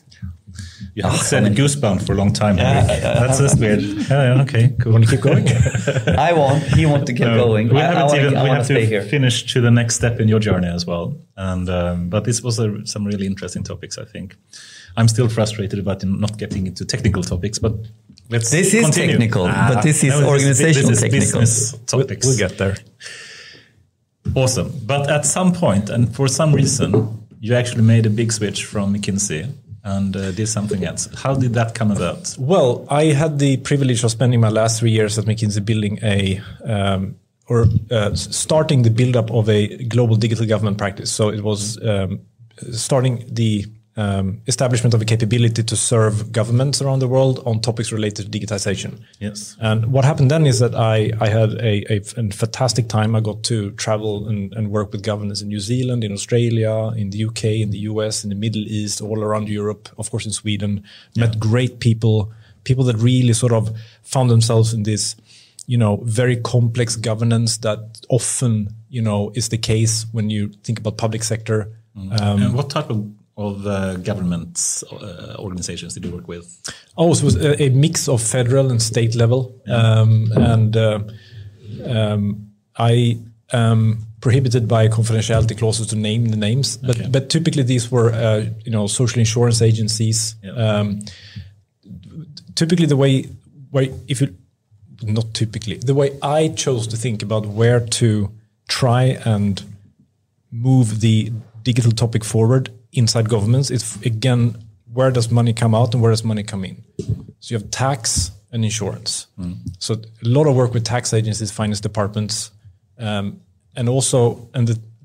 then of course money out is welfare, insurance, lending, public lending, and then 1/3 additional one, which is inspiring growth in the economy by, for example, simplifying the way you start a business or simplifying the way you incubate your kind of things as well. But also even taking away bureaucracy that's the aside. Digitizing tax declarations for big companies. Name one place where that has worked out, right? Except maybe Estonia. So anyway, very sorry for that. But in doing so, I rekindled my passion for technology in a very profound way. Because not only did I get to meet these very innovative and sort of grand thinking government officials or public sector servants that wanted to make change happen. We talked a lot about how to do that, but I also got to meet a lot of startups, and I hadn't met the startup for a decade and a half almost, right? And I just felt this culture, and I just kind of it reminded myself, hang on, this is what I wanted to do back in 2000. That's your finance software engineering company. This is what I wanted to. Yeah, so you could say I did a big change, but I kind of closed the loop. That's why I think about it. So it was a nice continuation in some way. Yeah, it was the 2-3 year of Plan B, which became Plan A, and then coming back again to my passion. And the circle is closed. But the personal angle here. How was the fear factor, or out of your comfort zone, or was it just, yep, this is a no-brainer, let's go for it, or how was your mental picture here, or your thinking as an individual? There were some healthy therapist bills associated with this, and that's not even a joke. That is the truth. No, it was difficult. It was very difficult. I mean, regardless of what you do, if you spend, and even if it's as dynamic as being in consulting, if you've done it for almost 2 decades, it does something to you. Who you are, maybe? Yeah, is this who I am? Of course, you're technically rewired, right? So you're chemically and biologically rewired for a certain context. And I had to unwire that, which technically can't. So I had to find new wires that were stronger. Yeah. What I would say though is the switch to Arundo was made easier by the fact that it was founded by one of my most amazing colleagues that I ever met at McKinsey. So Tor Jakob Ramsøy, who founded Arundo in 2015. And were you part of funding it as well, or was it? No. Okay. I joined as a seed investor. Yeah. So I consider myself having been part of the family, let's say, from the beginning. Yeah. But very passively, right? But when Arundo then they did a Series A in 2017, and Tor Jakob said, "Hey, it's the time for you to become a bit more active." And that coincided with me having a bit of this sort of, reignited passion. You said it. Having a bit of a 40-årskris and the middle-age crisis. Yeah, I was joking. Isn't it beauty? Well, it landed well. It landed well. Yeah. No, so that made the switch a bit less dramatic, because I knew that there was a family waiting for me that I already know that I would enjoy being with. Cool. And let's go just back to the basic. What does Arundo do? We build industrial analytics software. So in a nutshell, our thesis is that there is an enormous amount of telemetric data being generated and having been generated for a long time in the heavy asset industries. And our thesis is that you can make better use of that. You can inform your actions and your decisions on how to run that more sustainably and more efficiently by using that data. And in the early years, we did a lot of POCs, of course, as everyone does. I don't know how many hundred sort of data science studies we did in different types of data for different types of equipment, and experimented with becoming a platform company. First was an algorithm company, find a magic algorithm, and then building a platform that would allow other data scientists to wire data up, so more like an MLOps effort, if you will, although that word didn't exist back then. And now we're solidly a product company. We figured out that what we are good at, what we think is necessary, are applications that allows technicians and process engineers to understand and act differently. So not in the platform game, but in the product game. We have so many. You keep this one now, because I want to really understand what that means. This sounds great, and I have many angles here that we can pursue, but let's really unwrap it first. So industrial analytical software, and being able to take advantage of all the telemetry data or whatnot that do exist. Can you just give some example of how does that really work? Sure. I mean, one example would be cranes. And this is a topical example, because I learned this morning that one of the customers that I'm allowed to talk publicly about, McGregor, we are part of the technology ecosystem around an application they've built, which is called OnWatch Scout. What once again? OnWatch Scout. So that application allows operators of cranes to consume KPIs and different types of data-driven insights as in their operation. In their operations, we're talking about offshore cranes, 450 ton, 2 kilometers wire for offshore services installations like wind farms, etc. It allows them to figure out whether to run the crane differently under certain circumstances. Wind. For instance. Wind, heave, compensation, there are hydraulic systems. So it allows to extend the lifetime and avoid breakdowns, which can be costly. So that's an example, which is quite concrete. So are we speaking about making the company more data-driven in terms of the product, or in terms of more how the business is run, like a BI purpose, or what type of analytical software are you speaking about here?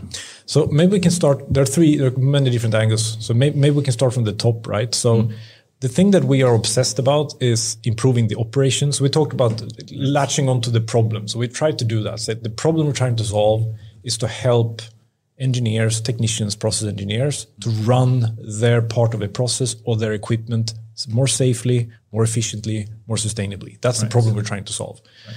How we do that is the thesis, which is that we're a data analytics company. Yeah. So our contribution to this problem is going to be is there signal patterns, insights in the data under leverage today in resolving that mission? Right. So the way the product works then is now it might become a bit technical. Yeah, please. That's I've what been he's waiting waiting for that. Okay, so there was a top-down version. You try him, and then he will take you further until you stop. Okay, so now I'll tell the story from the equipment up instead, right? Yeah, okay. So the capabilities we've built is the ability to extract data from the edge, very source, so a control system, a PLM or a DCS. Yeah. Typically Over a crane, for SCADA example, system. Yeah, so that's Typical sensors that is typically now SCADA is one type of very high standard or normal standard. that is one standard, right? Typical time series data. It's all time series data. Always time series data. With some interesting caveats, which could be another rabbit hole to go into. Could you take some more, other types of data in adventure with that as well? Some images of, how the crane is looking or We can whatnot. get there. We can get there. Okay. Yeah. I'll tell you the 99% of the time path, and we can get into the 1% time of the path. But no, so we have one piece of software that allows you to extract that data from the systems, and then run models and do pre-processing at the edge. Right. And that is so. We built that because we had to. So again, you can ask, why are you in the business of building out an ingester, a local piece of software with all the pains associated with that, Right. if your mission is over here to do this? So we edge had to. computing. It's the value chain. You need to sort out the value chain, Need to the sort it data, out. And the we- data value chain. And we realized that in many cases, these equipments are in very rugged environments at sea. There's no satellite connectivity necessarily consistently being available. And if there is, people would rather watch Netflix than send 1 gigabyte of sensor data every hour. Yeah. I'm not kidding. That is, people will pull the network out to get better connectivity so they can FaceTime with their kids. This is a real thing, right? Yeah. So we had to have some way of storing data consistently and reliably under all circumstances. Right. And when we started our journey, there wasn't such a thing out there. So we built that part of the product. So that is what that does. And in order there are some analytical algorithms that require a performance, in particular latency, that makes a cloud pattern very difficult. Right. Cloud pattern, I mean moving the data to a public cloud and back and so forth. The Sending it to the latency of cloud, sending it to the cloud, massaging it and back. then back again. So, for example, one thing we worked on was forecasting electricity production from wind and solar farms. And the particular customer requirement at this point was that the model had to run every 6 seconds, and it consumed 30 minutes of historical data across 40 tags. So in this case, there's no way you're going to be able to send that to a cloud and back again. So for that purposes, with the way we built up this local piece of software is so you can run any type of, it's basically Docker containers, right? If you want to get really into the technology Please, here. But go further. yeah, because so basically what it allows you to do is our data scientists can train a model in the office now they're at home, back to the office, and then push it down to the edge. Technically, the edge is phoning home and seeing in the registry if there's something to do, and then it kind of downloads a model if the connectivity. So you have is- CI/CD on the edge as well, so it's automatically being deployed. You in could the call edge. it CI/CD. Yeah, so there's a cloud edge manager where you upload and register the Docker container. It checks that you're compliant with API for data capture, and then it registers it for download. And then when the edge is in a decent satellite connectivity, it will then pull the image down and install it. Awesome. Sounds The reason we have that is, of course, number one, not everybody has a cloud, right? Number two, in some instances, the satellite or the lack of communication will disallow you to rely on a cloud, but also for model performance reasons. Yeah. And data communication purposes or limited bandwidth and whatnot. Exactly. And latency purposes. Because it also allows you to compress the data. And time series data are interesting in the sense that very often there are many types of tags which are status tags. Right? So if uncompressed, it's going to be 0, 0, 0, 0, 0, and then 1. That's it. And you can decide whether that's going to be 100 megabytes or 10 bytes. Right? Not 10 bytes, but 1 kilobyte. But you can right? deconstruct the unstructured sort of the full time series, and then how can I solve it so I only need the pieces and we still understand what it is? Lossless compression. Yeah. Lossless compression. Yeah. So that's that part. And you have also the hardware that you produce, or do you have off-the-shelf kind of hardware and you provide the software mainly, or? We purely provide and are responsible for the software. But we have, of course, preferred hardware that we recommend our customers to use. But did you have to sort of did you have to, assemble your edge gizmo, your software, and you bought from some other, so you have something that is rugged and can live out there. Did you have to source that together, sort of thing, or the hardware part? Yeah. No, I mean we didn't, and there are plenty of gateways out there for industrial use. And those gateways have now the ability to have Docker containers on them? No, that part we provide. Okay. So not in the gate. So there's something you need to put on the edge to have the Docker container, or you don't need to have a Docker container at the edge. Well, we basically provide the whole operating environment, right? So so we take a silly box, and the only thing we require is that there is an operating system on it, and we prefer Ubuntu. But if you run Windows, fine. We even have Macintosh version, but only the salespeople and I use that. Mac on the edge. Yeah, Mac on the edge. Mac on the edge. Yeah.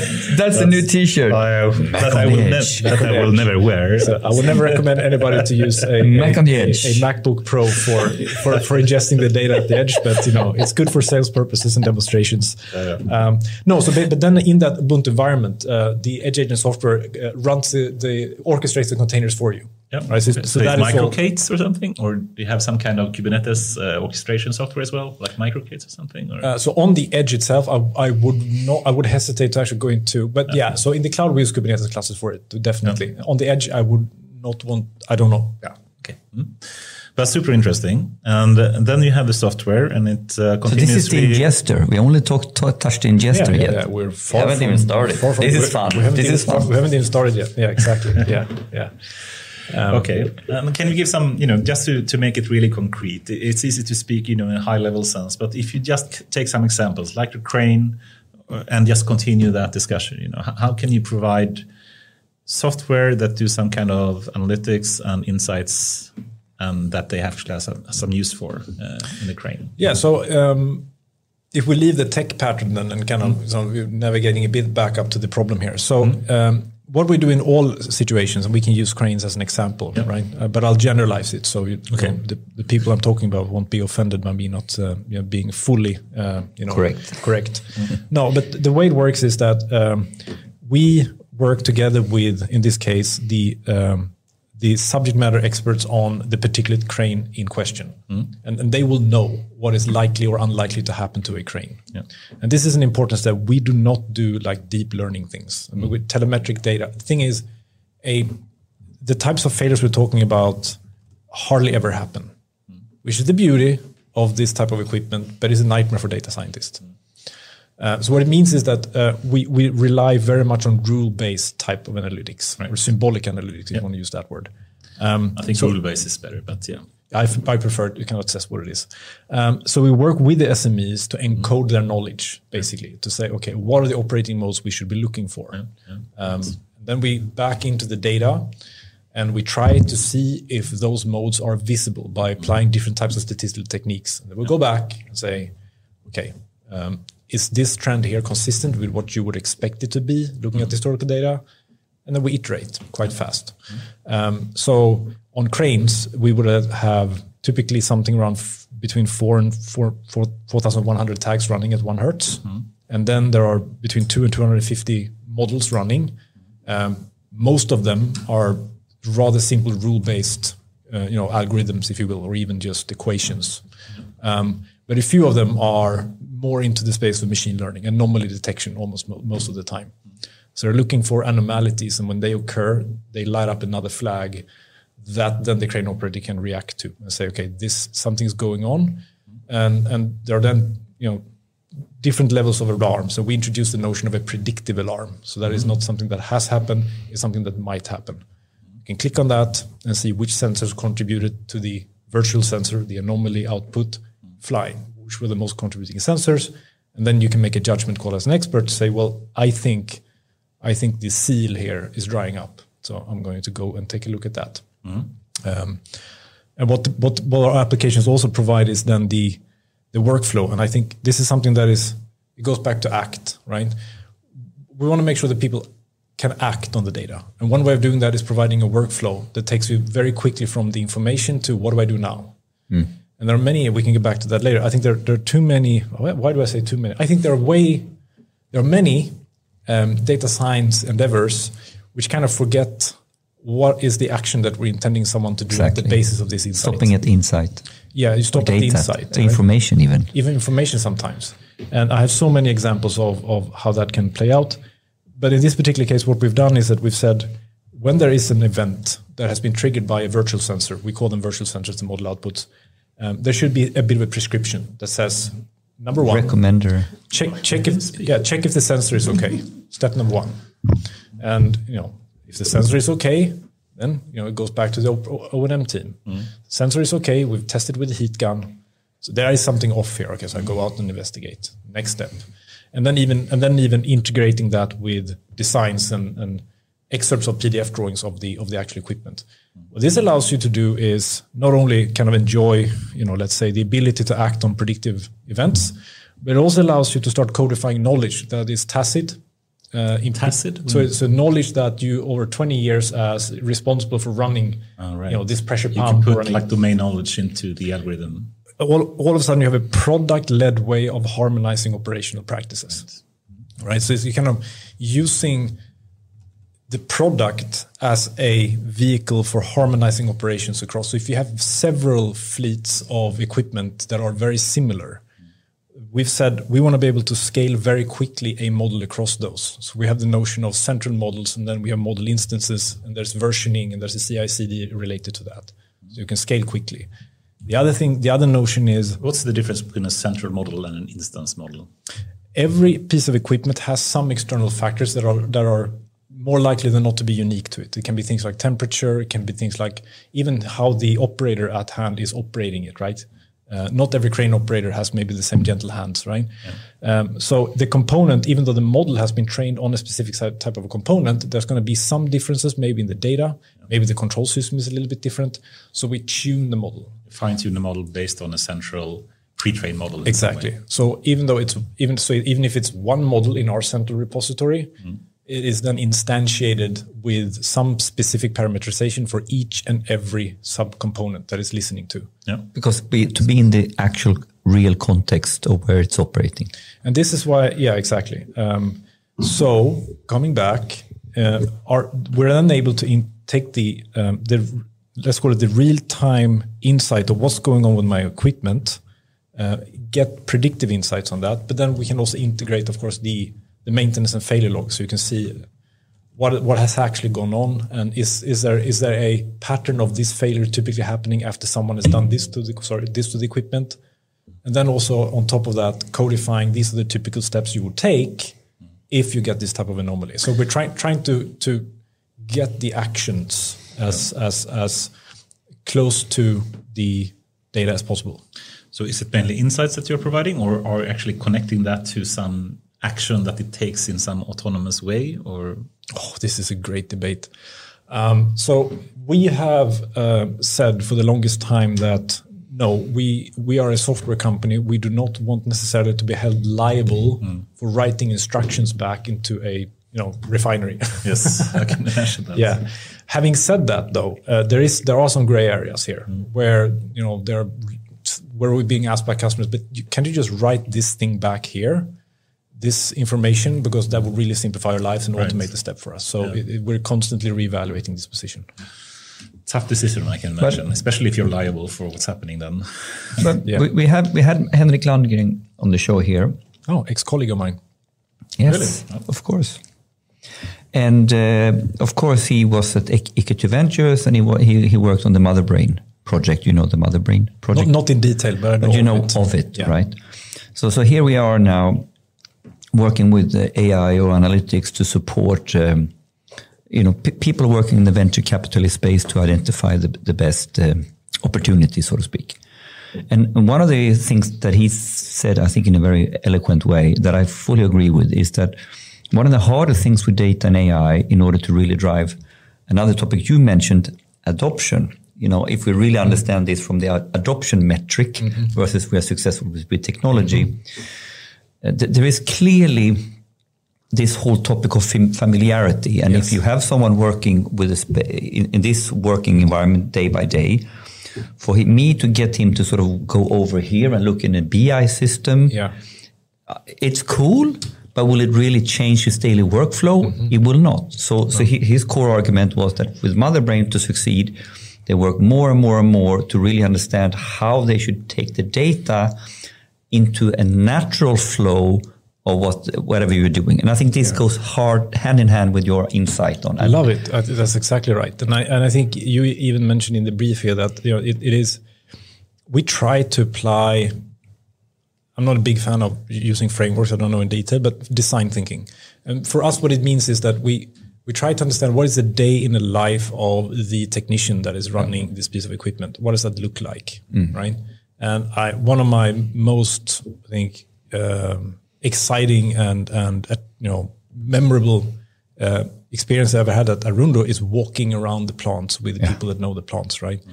And, we would be at the shipyard, for example, and he said, well, here you have, 4 turbines, they run blasting on these metal sheets, and that turbine over there is bothering me. Okay, well, how is it bothering you? Well, it starts getting hot and then it starts vibrating, and I can't really see that because it only collects these and these measures. I'm like, okay, taking note of that. We can do that, right? On to the next one. Here's a crane that lifts the plate from this station to that station. That gearbox gets really warm sometimes. I don't know why. Okay, let's start getting some data on that. And it's lovely, right? Because you can see he has some real day-to-day problems that, you can hear the nature of these problems. You can put sensors on these things, right? And probably they are sensorized already. But you can start relieving some of these things, right? But there are a couple of answers that to me is profound if you really want to be true about getting value out of data and AI. So the first one is the core, the first t-shirt. You need to get the AI working with the human in the normal circumstances. If you have to bring the person out of his work flow to look at BI, I think it's the whole idea that we go into a separate BI tool in different systems is to some degree flawed, right? And this is where I might say something that's going to anger some of my colleagues out there. I think that is great with the visionary presentations where you gather the executive management team and you offer them the VR headsets. They can experience something really cool, the digital twin of a factory. They can turn around, walk around in it, and you can get robotic dogs to walk around on your boat and everything. I think it's lovely. It's a lovely way of inspiring, I think, and sometimes that's really useful. So I'm not going to say it's not useful. But I have yet to meet a person on a site that wants another screen to look at. Yeah. Never mind putting glasses on, right? So you have to be very humble to the fact that if you don't get the adoption from the people, exactly, it doesn't matter. And another thing is that as our data science team that we have are they're data scientists, of course, but they're also really, really good Python programmers. Yeah. And they are as obsessed, if not more obsessed, as the rest of us are in the organization for solving a problem. And maybe sometimes it isn't the most exciting data science. Maybe it isn't. But they get to work with SMEs and see the eyes open up. Yeah. And, I haven't seen this before. Really? You can visualize it like that? Yeah, you can visualize it. Wow. Can you build an app for that? So, but this is, so you said it before, when we're talking about some of the key learnings from what are we underestimating? We mentioned incentives, and then you have this whole thing about, I think it's very important around understanding change. So even if we can innovate really fast and go crazy, as long as we have humans as part of the, to get value out of this in the loop, the adoption and the dimension of comfort and understanding how you link back to their environment becomes to understand it on a very, very deep level. Let's talk about AI augmented UX or whatever. Mm-hmm. That piece of the puzzle becomes really, really important. Yes. Yeah, definitely. And that's why I keep coming back to this thing about familiarity. Because even though we build analytics software, what we really love seeing is someone doing something a bit different tomorrow because they learned something that the software provided. And the software, sometimes we don't even need a UI. It's just an alert, right? I think it's core to some other topic that we have been speaking about a lot, which is the catch-22 problem, which basically means that we have domain experts that don't know anything about data or data-driven businesses. Yep. But they know the business extremely well. And then you have data scientists or people that know how to work with data and algorithms, but they don't know anything about the domain. Yeah. If you just let the data scientists drive the work, you will lose all the domain knowledge, and they don't even will know, what they should do. And vice versa, if you just let the domain experts drive the work, they will not even, come up with ideas that is possible to do with a data-driven approach. So you have to kind of fix this catch-22. And I think what you said, just walking around in the plant with the domain expert is really how to come up with the innovative ideas that solves this catch-22 problem, right? It's a part of the answer, because what they will feel is that we are empathizing with them. And so we're joining them. We're not trying to convince them that we know this equipment better. Right. That is a catch-22. Sometimes in order to get business, you may need to convince someone that, yes, we know this type of equipment, but we need to do that being a bit, eloquently articulate, let's say, about what we mean by that, right? Well, but also specifically, we know this equipment in the sense that we've built data models for it before. Right. It doesn't mean that we know, we can never beat a pump manufacturer on how to run pumps. We can never beat someone that's worked with his or her pumps elevators for 20 years. Yeah, there's no way that we can know that better. What we can do is support, augment that knowledge with data in a way that often they haven't seen before. But in order to be invited for that dance, we often have to do a little bit of that. We need a little bit. Okay, we make a small investment. If you agree to spend a few hours with us, and then if you're still not convinced, fine, right? But in order to break this catch-22, you need to offer something, and often it is to spend some time. And one of the traits that are so important for the people that in a company like Arundo is to be genuinely curious about the problem that the customer has. Yeah. So that they kind of automatically get into this. I want to read a paper on this chemical process now because this was so exciting. Not to become an expert, but to be able to have an even stronger rapport next time I speak to this customer. Yeah. And I wasn't really sure about the type of customers you have. You spoke about the governmental sector and also traditional industry. What's the type of customers that you work with? So in Arundo, it's only customers that run heavy critical assets. And ideally, so technically speaking, it is equipment that is undergoing wear and tear, and where stops or unplanned maintenance events are highly costly, either due to the actual maintenance event being costly, but typically because of the production loss being costly. Those are the customers we serve. And so energy is a good one. Steelworks, energy, steelworks, chemical processing, equipment, heavy duty equipment like cargo handling equipment. Those are the types of customers we're working with. But you did work a lot with the government sector before, at least. Yes, I did. Yeah. And can you just describe perhaps the main differences between working with more of an industrial sector and a government sector? Yeah. So there are a few things in common, I would say, and this is also probably might get shot afterwards for some of the things I might offer here, but that's okay. No, there are a few things in common, which is the focus on this has to be resilient, it has to be stable. We don't introduce change lightly because it has to work. Right? We're serving. So maybe you could say civil servants may have this greater good mindset. In heavy industrials, it is safety. Safety, right? So they have that in common, which makes it slow to change, right? For good and bad. There are good reasons for that. But then there are some things that are very different then, right? So the stakeholder landscape and the way governance and financing works in the public sector is, of course, very, very different, right? So even though everybody agrees it's a great idea, doesn't mean that it necessarily will happen in the government sector. Depending on which country you are, ultimately it might be politically driven. I think in Scandinavia, you are, maybe a bit more likely to end up with an answer to the question which is less politically driven because of the way we set up the system. But you do have the strive for earning the right to govern the country in the next elections. That underpins a lot of how decisions are made. And I think that's the way it should be, right? But that's different, of course. Heavy asset industries, they have heavy assets. They're expensive. It's ROI at the end of the day. ROI, yeah. Safety and ROI. Yeah, so interesting. I have one question that I would like to explore a little bit. How do Arundo define product, and because you said a little bit like you're highlighting how you've been on some sort of startup pivot journey, right? Go from here to platform. Now we do products. Yes. What do you mean with product, or how do you define product in this sense, and what's the pivot that happened?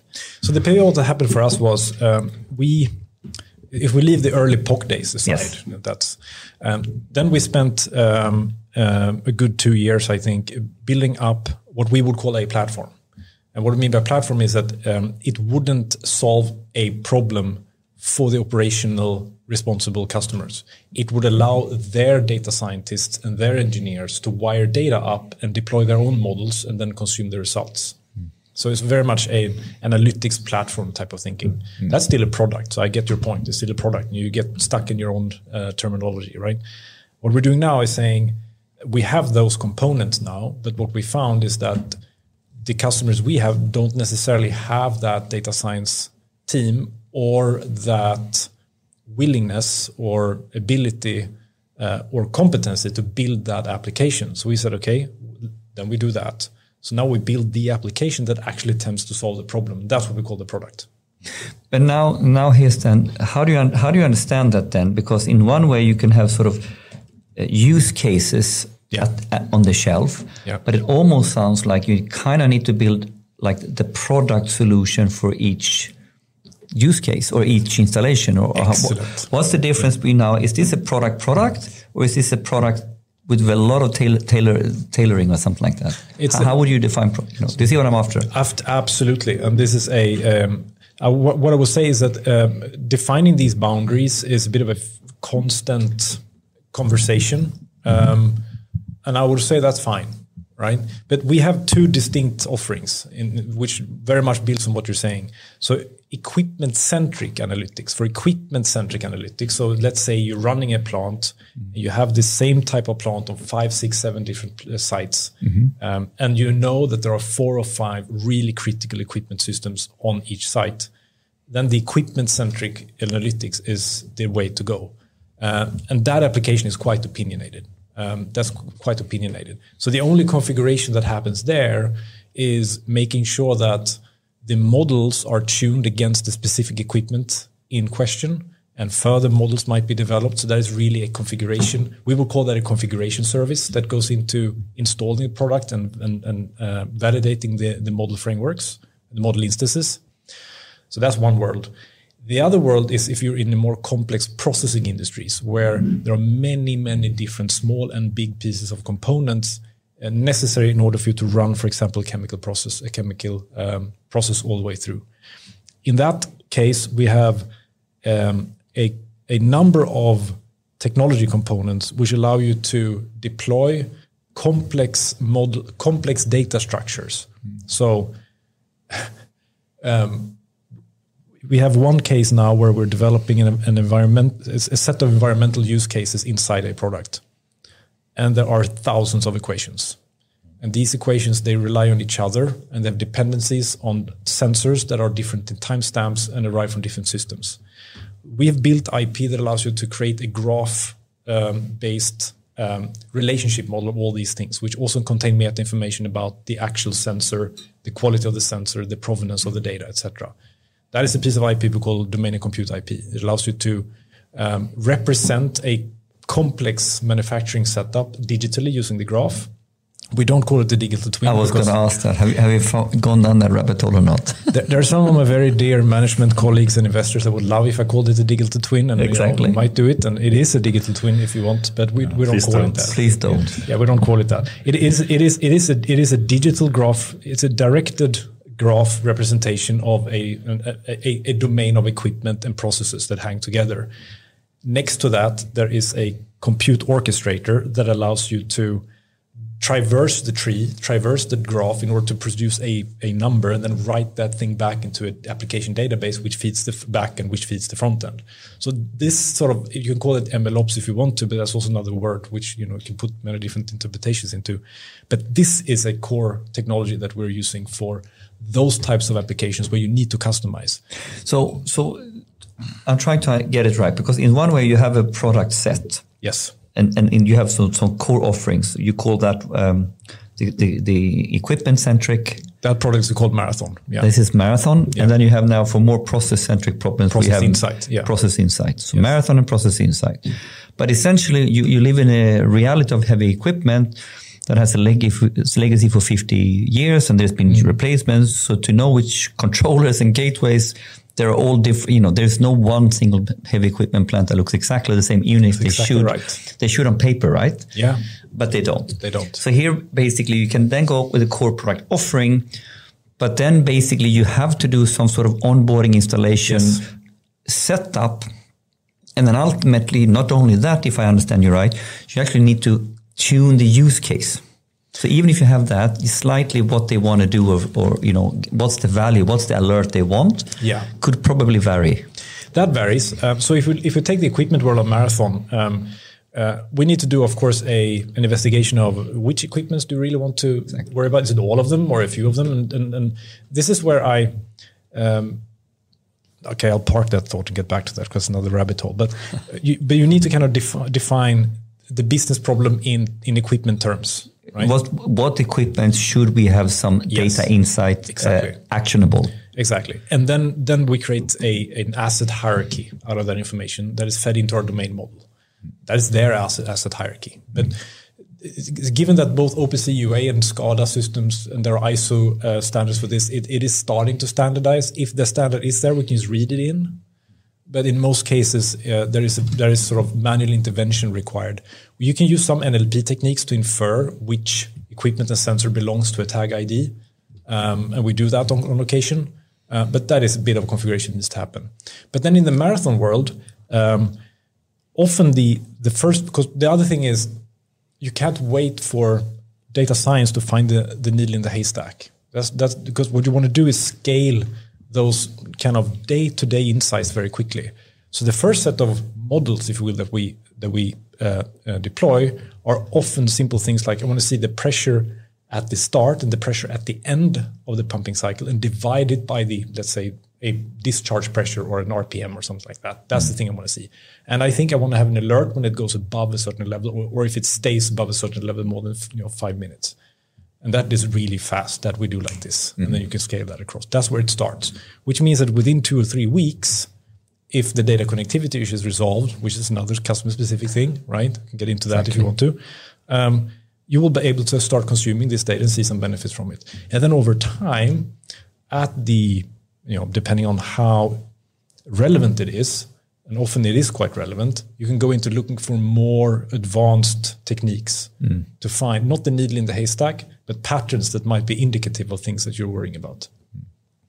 But it's interesting because the product thinking also refers to the way I understand it now, that in order to meet the maturity and the organizational sort of, from data to data engineering to machine learning, they want to be their core domain. So they want to consume the insight basically as a domain expert. And for you, it becomes a product thinking, even if it's a tailored or customized product, it's the way you sell. You sell on the outcome and the action rather than selling on, here you have a bunch of tech that you can do something cool stuff with. Good luck with that. Yeah, no, that's what we're trying to do. And we've made it deliberately difficult for ourselves in that sense. No, I mean that kind of seriously because it is a kind of difficult sell to say that we're going to build software that is statistically likely to solve a problem. But it is the most fun thing to do, I have to say, and it's a terrific challenge. And why did you go in this direction? Is it simply because to meet the maturity of the customer, to have a product market fit? That yes, more and more. So in a sense, you could say that to Jakob, the founder, he had this vision already in 2015 that is where he wanted to go. But then how to get there has evolved from POCs to platform to product or to application, if you will. But we've always had the same vision. It's always been the same vision. But how to get there has evolved a bit. And yes, now we've figured out that if we really want to take on that mission of providing actionable insight, right, it has to be a certain element of customization, if you will. Not necessarily like UI-wise, not necessarily, right? But the way the algorithms or calculations are set up, that has to be custom. But that's fine. That's also why I said the Marathon is an example of a product which is feature complete from a UI point of view and from a backend point of view. Now it's about continuing to automate the way we onboard and scale. Yeah, because I can imagine that you now better and better understand the problem, and there will always be a data and configuration problem here that is unique for each plant. However, we can automate the way the machine understands what it all is and sort it all out. Yes. So we need to customize this, but we can have the product do it for us rather than we hardwire that. And the 5th time you do that customization, you take a little bit of overhead out. The 6th time you realize that this we can actually automate. The 7th time, so it comes back to this we talked about earlier, which is having two thoughts at the same time, which is, yes, now we have delivery personnel, customer success personnel that is working with the customers to help out with this configuration. But every time we do that in the retro, they're like, hey, this particular thing here, I can see that pattern in the Excel file. So, so maybe next time, is there a way to, of course, somebody raised, I can do a parser for that. I can do a parser. Parser that, no problem, right? So then that becomes an experimental feature, and then over time it gets onto the roadmap. Cool. Super. The time is flying away, and I'm trying to prioritize a bit the different topics here, and I was planning to ask a bit about leadership. What's the way to actually provide great leadership and build teams? Recruitment, how to find talents, getting funding as you have as well in Arundo. I think I skip all that, and I love that. And perhaps go a bit more into more philosophical, societal kind of long-term topics. Okay. And I'm actually eager because you mentioned cybersecurity a number of times, and I think not speaking specifically about Arundo, but more in general about the society we have today, and also that we are currently, not we in Sweden, but some parts of Europe is at war currently. What is your thought about cybersecurity? How can companies defend against this? Do you have any thoughts about that in general? I have some general thoughts. This is not an area that I'm particularly expertise in. I have any particular expertise in. But one observation I do make is there is still some organizations out there that think that they're going to prevent this. Yeah. And I don't think that's the case. I think this is one of those things that it's not a matter of whether. I think the mindset we have to have is not whether you're going to be hacked, it is when. Yes. So I think the investment needs to move towards how do we minimize the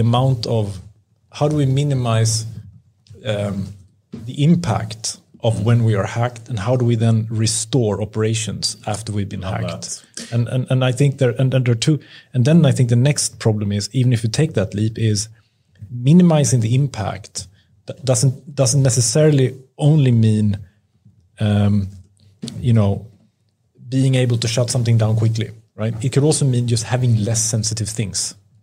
And that is something that sometimes is undervalued, I think. So just being a bit sort of careful about how much do I need to have stored in places that are not air-gapped in order to run my operations.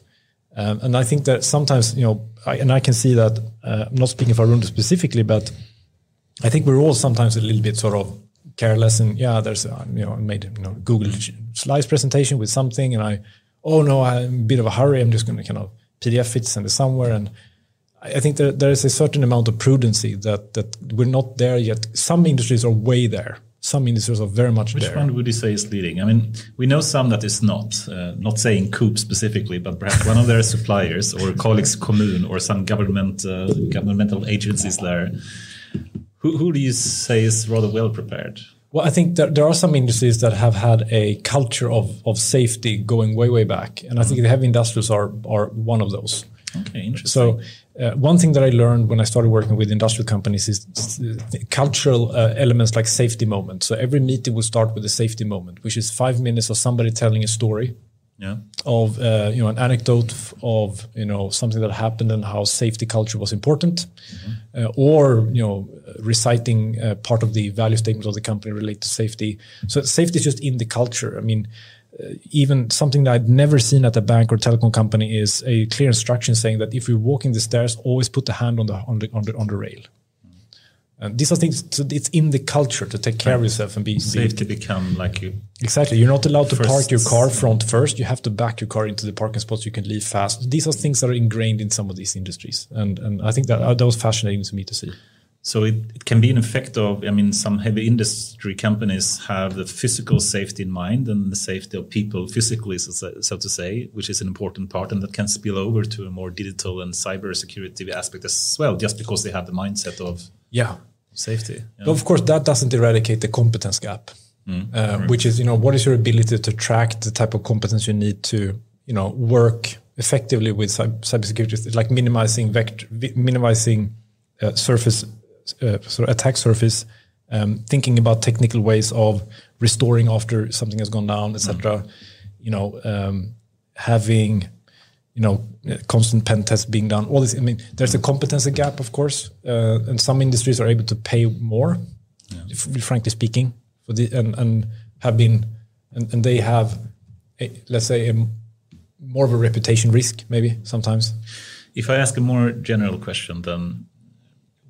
Perhaps not for Sweden, but for other countries in Europe or in the world, are you afraid that cyber attacks can be a danger to society in some worlds because they attack like energy companies or infrastructure companies or similar type of critical infrastructure that you have in the country? It's not the topic I've been thinking too much about, so I don't think I will share anything insightful apart from maybe the obvious that I think there's much more of a, let's call it, I don't want to call it a war now, but there's much more tension going on here than we think and what is reported. I think we see a small tip of an iceberg that is continuously ongoing here. Yeah. And I wouldn't be surprised if, a fair share of future, we've already seen it, right? But a fair share of future conflicts are initiated and ended in cyberspace. In cyberspace, yeah. But now I'm really speculating. It's not something I've been thinking very much about. Who has? I think it's a lot of people that should. But there's also now this whole competence gap is quite interesting, right? Because I worked with Vattenfall for many years, and I fully concur with you with that within the heavy asset industry, and even if you have the NSI type classed information. So, I've been around people that run critical networks and nuclear power plants. They are good. They are, and the safety culture, the way you said it with the handrail. I know who I can think about Uwe, right? And it's there. It's a culture, right? And it spills over to IT security and all that. All good. What I found now is a little bit like. The competence gap now is that we are starting to use slightly different types of technologies when we're using the cloud, especially. And basically, I would argue to some degrees, cloud can be more safe. But what you need to protect, how you do it, how you work it, so to speak, is different. So basically, we have the problem now that we have maybe even very good, rigorous approaches, but they're kind of set up for a different technology stack where you can do, you do the onion, you do the security in one way, and now you need to really rethink it. So here it's this trick that how we do it, we have been good at it, but there is now a competency gap, how it needs to be rethought to some degree, is my argument. I think you're right. And what I have observed myself is one of the, I don't think this is a big issue or not, but I've clearly observed that the use of open source components and generous use and often rather unmanaged use of huge trees of dependencies in building out your apps. Using tools like Snyk, etc., you can get somewhere, right? But I think I don't say that I necessarily agree with this because I haven't thought through it enough, but somebody said, hey, if you find an open source package you love, rip out the pieces you really need and just write them yourself. Interesting. Which is this actually interesting because you actually I don't think I agree with it, but it was and it was based on this sort of how do you manage these how do you keep control of the whole, because every time you add something, if you look at the type of attacks that are going on, like this sort of vulnerabilities that are instant, it's very often related to some zero day, right? They very often relate to some little package somewhere that wasn't patched fast enough, right? And I mean, that also ties back, I think, a bit to what you mentioned in the beginning. You're getting a bit back into coding yourself, right? Or? Yeah, I am. What's up with that? What are you doing then? No, I when I started at the Rundo, I hadn't written a line of code since '99, I think, 98, and I kind of thought somewhat arrogantly that, well, I know. I used to do coding like professionally back in the 90s. And I should be able to at least follow the language. And boy, was I wrong. I just realized that there's so much has happened. And, in my old days, you would basically start from a clean sheet and just C++ your way forward, right? And now it's like, no, it's like this. We have these packages, CI/CD and DevOps and the infrastructure and cloud. And I had no idea what was going on. So I just decided, okay, I'm gonna learn how to build web apps, and then I just went from there. And what kind of technology or frameworks did you start playing around with to build web apps? Well, so I sat down with my son. He's 14 now. So I sat down with my son in our summer house, and he had his laptop, I had my laptop. And said, let's just build an app together. And we just find a YouTube video randomly of somebody building a weather app in React. Yeah. And the last time I touched JavaScript was kind of frustratingly, I just needed a button to work. So for me, JavaScript was the thing you had to go into, and the HTML didn't do it for you. And now all of a sudden, people were building backends in this stuff. Like, are you kidding me? I mean, that's cool, right? But it takes some time to just get into React and learn how that works. Well, I didn't know what I was doing, right? But so then I backed my way back out, and so I learned. I started experimenting with JavaScript, went into TypeScript very quickly because our engineers were using TypeScript, and I realized, okay, now I'm a bit on more familiar grounds because JavaScript just felt a little bit too wild west for me. But typed, great. Now I can breathe again, right?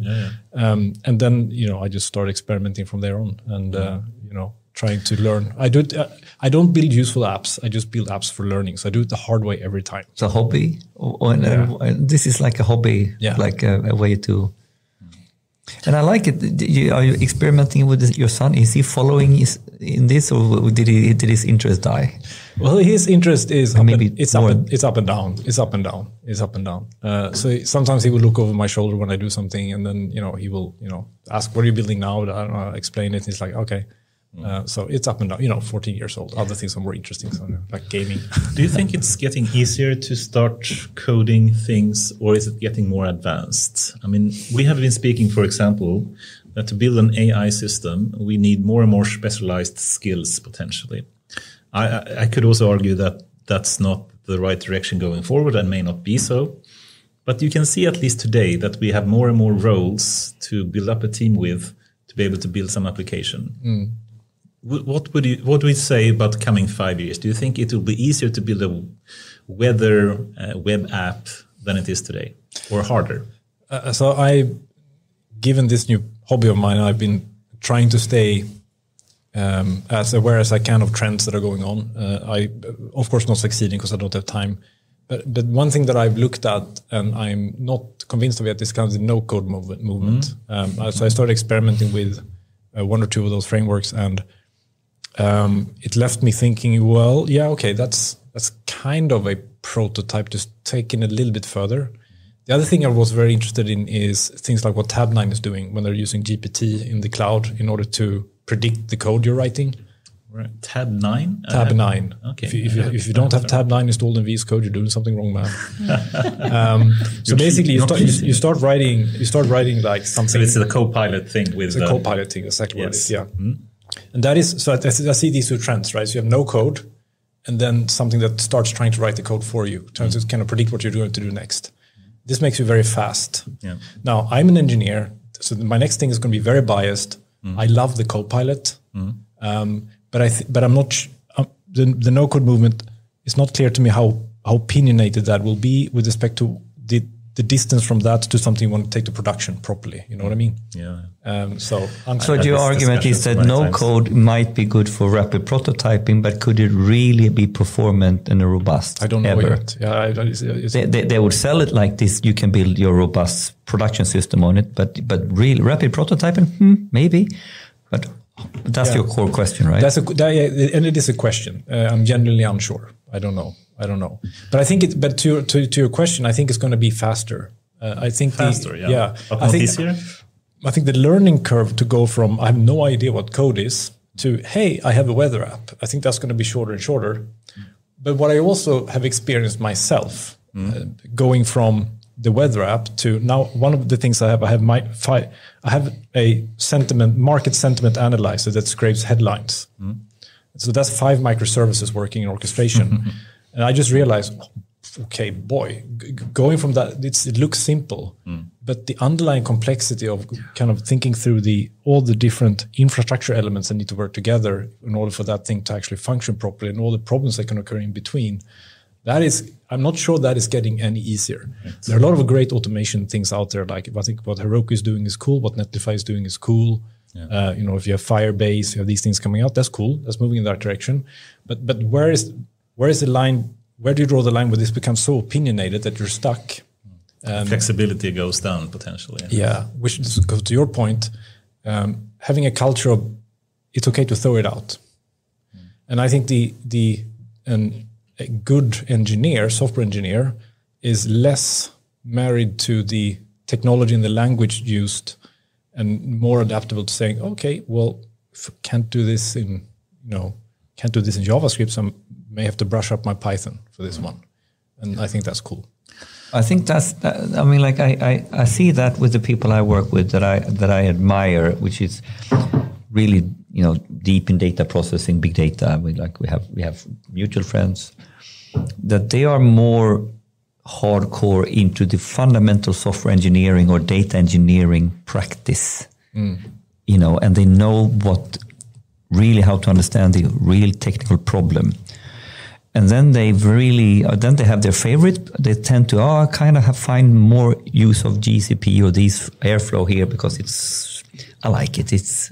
But they're not in love with it. They're marrying the tech to the data problem at hand. And I think that is one difference that I see sometimes to a more the enterprise way, where sort of you drive enterprise guardrails in a very unhealthy way, right? Yeah. And you're trying to push on, we should do everything the same way. Well, what's the data problem you're solving? And the real engineers, they love the engineering bits, and they know that, and they are comfortable to switch this one is not really good to solve in Julia or in Python or whatever it is. Right? Yeah, exactly.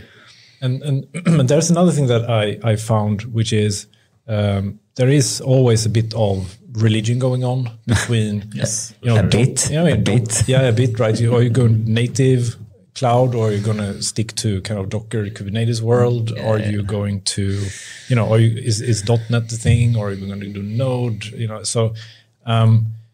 But I think at the end of the day, if you're a smallish company, it's not about the language. It's about the ability to have flexibility in your resourcing, right? So it's not having different languages only really becomes a problem if you only have people that know those languages, because then you're not able to get the maximum leverage out of the engineers you have.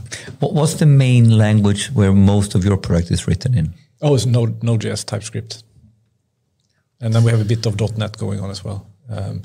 Data scientists, they all do everything in Python, of course. Yeah, so you have your Python world, and then you have a TypeScript world. The Python world and TypeScript world, it all ends up in the containers. And then all in containers, right? Yeah. And then what? And then Docker's Kubernetes 50-50, or in the end more Kubernetes. Well, the images are Docker images, and they're orchestrated in Kubernetes clusters. Yeah.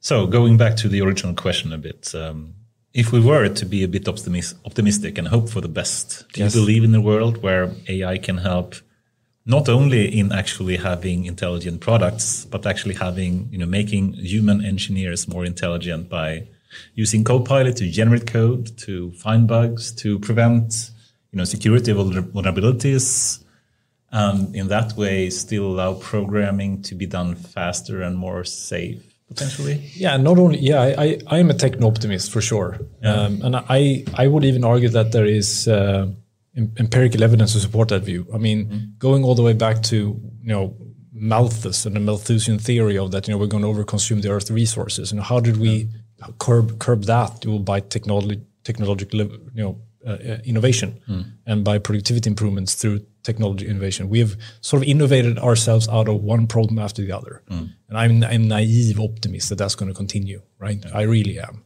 Having said that, I think that when we talk about AI is not a thing, right? It's so many different things. And on different levels. And on very different levels. So I think that I think that AI as an umbrella concept for finding ways of helping us or automating tasks, very positive, very positive. I just think we need to realize that there are certain things that certain approaches are really good at, and they really suck at others, right? Good, well said. On that positive end note, I think we should try to close up a bit. And perhaps go to the standard closing questions. What's up in your life coming days, months, perhaps privately, professionally, anything specific planned? Well, next week is sportlov. Yes. Winter break. So we're going to spend some time on Dalarö Gård with the family and just hang out. That's nice. Take a few days off. I am keen to get back to cleaning up some problems I have with my news market sentiment app. Yeah. Can't wait. I got some great feedback from friends. I can't wait to get into that backlog. Should get into some BERT model as well, I think. If you can recommend a good model for Swedish sentiment assessments, let's talk. Go to Hugging Face and the KB, Kungliga Bibliotekets repository there for some. They have an Alberta model that's really good in Swedish as well. Great. I'm going to look into that. Thank you. Then apart from that, I think it's maybe I'll venture into studying some new piece on the piano. Let's see. But the bigger plan for this year is to maybe start the sauna construction project at the summer house. Ooh, that's the big one. That's the big one. Yeah. Well, it's a small one, but it's a big one. Sounds perfect. Anyone that you would recommend to have on this podcast? Someone that you would like to listen and learn from? Oh, wow. Have you had... Oh, I should have thought about this question before we went in there. But I was thinking that there are a few people that I really enjoyed working with during the time I was sort of a consultant within the public sector digital space. I don't know if you've had them on the podcast. But I'm thinking about Åsa Zetterberg, Per Mosseby, Ann Helenius. Åsa Zetterberg is a great name. We should certainly get her, I think. Yeah, because I would love to hear how they're thinking about their experiences now. So partially hindsight, partially very current, right? Yeah. Awesome. That sounds Great perfect. idea. With that, I thank you for this awesome time and all the questions we haven't been able to answer. We will continue with them, perhaps in the after work, and even more interesting topics, I think, that we will continue discussion. But thank you very much, Martin Lundqvist. Thank you very much for having me. Awesome, Martin. Thank you.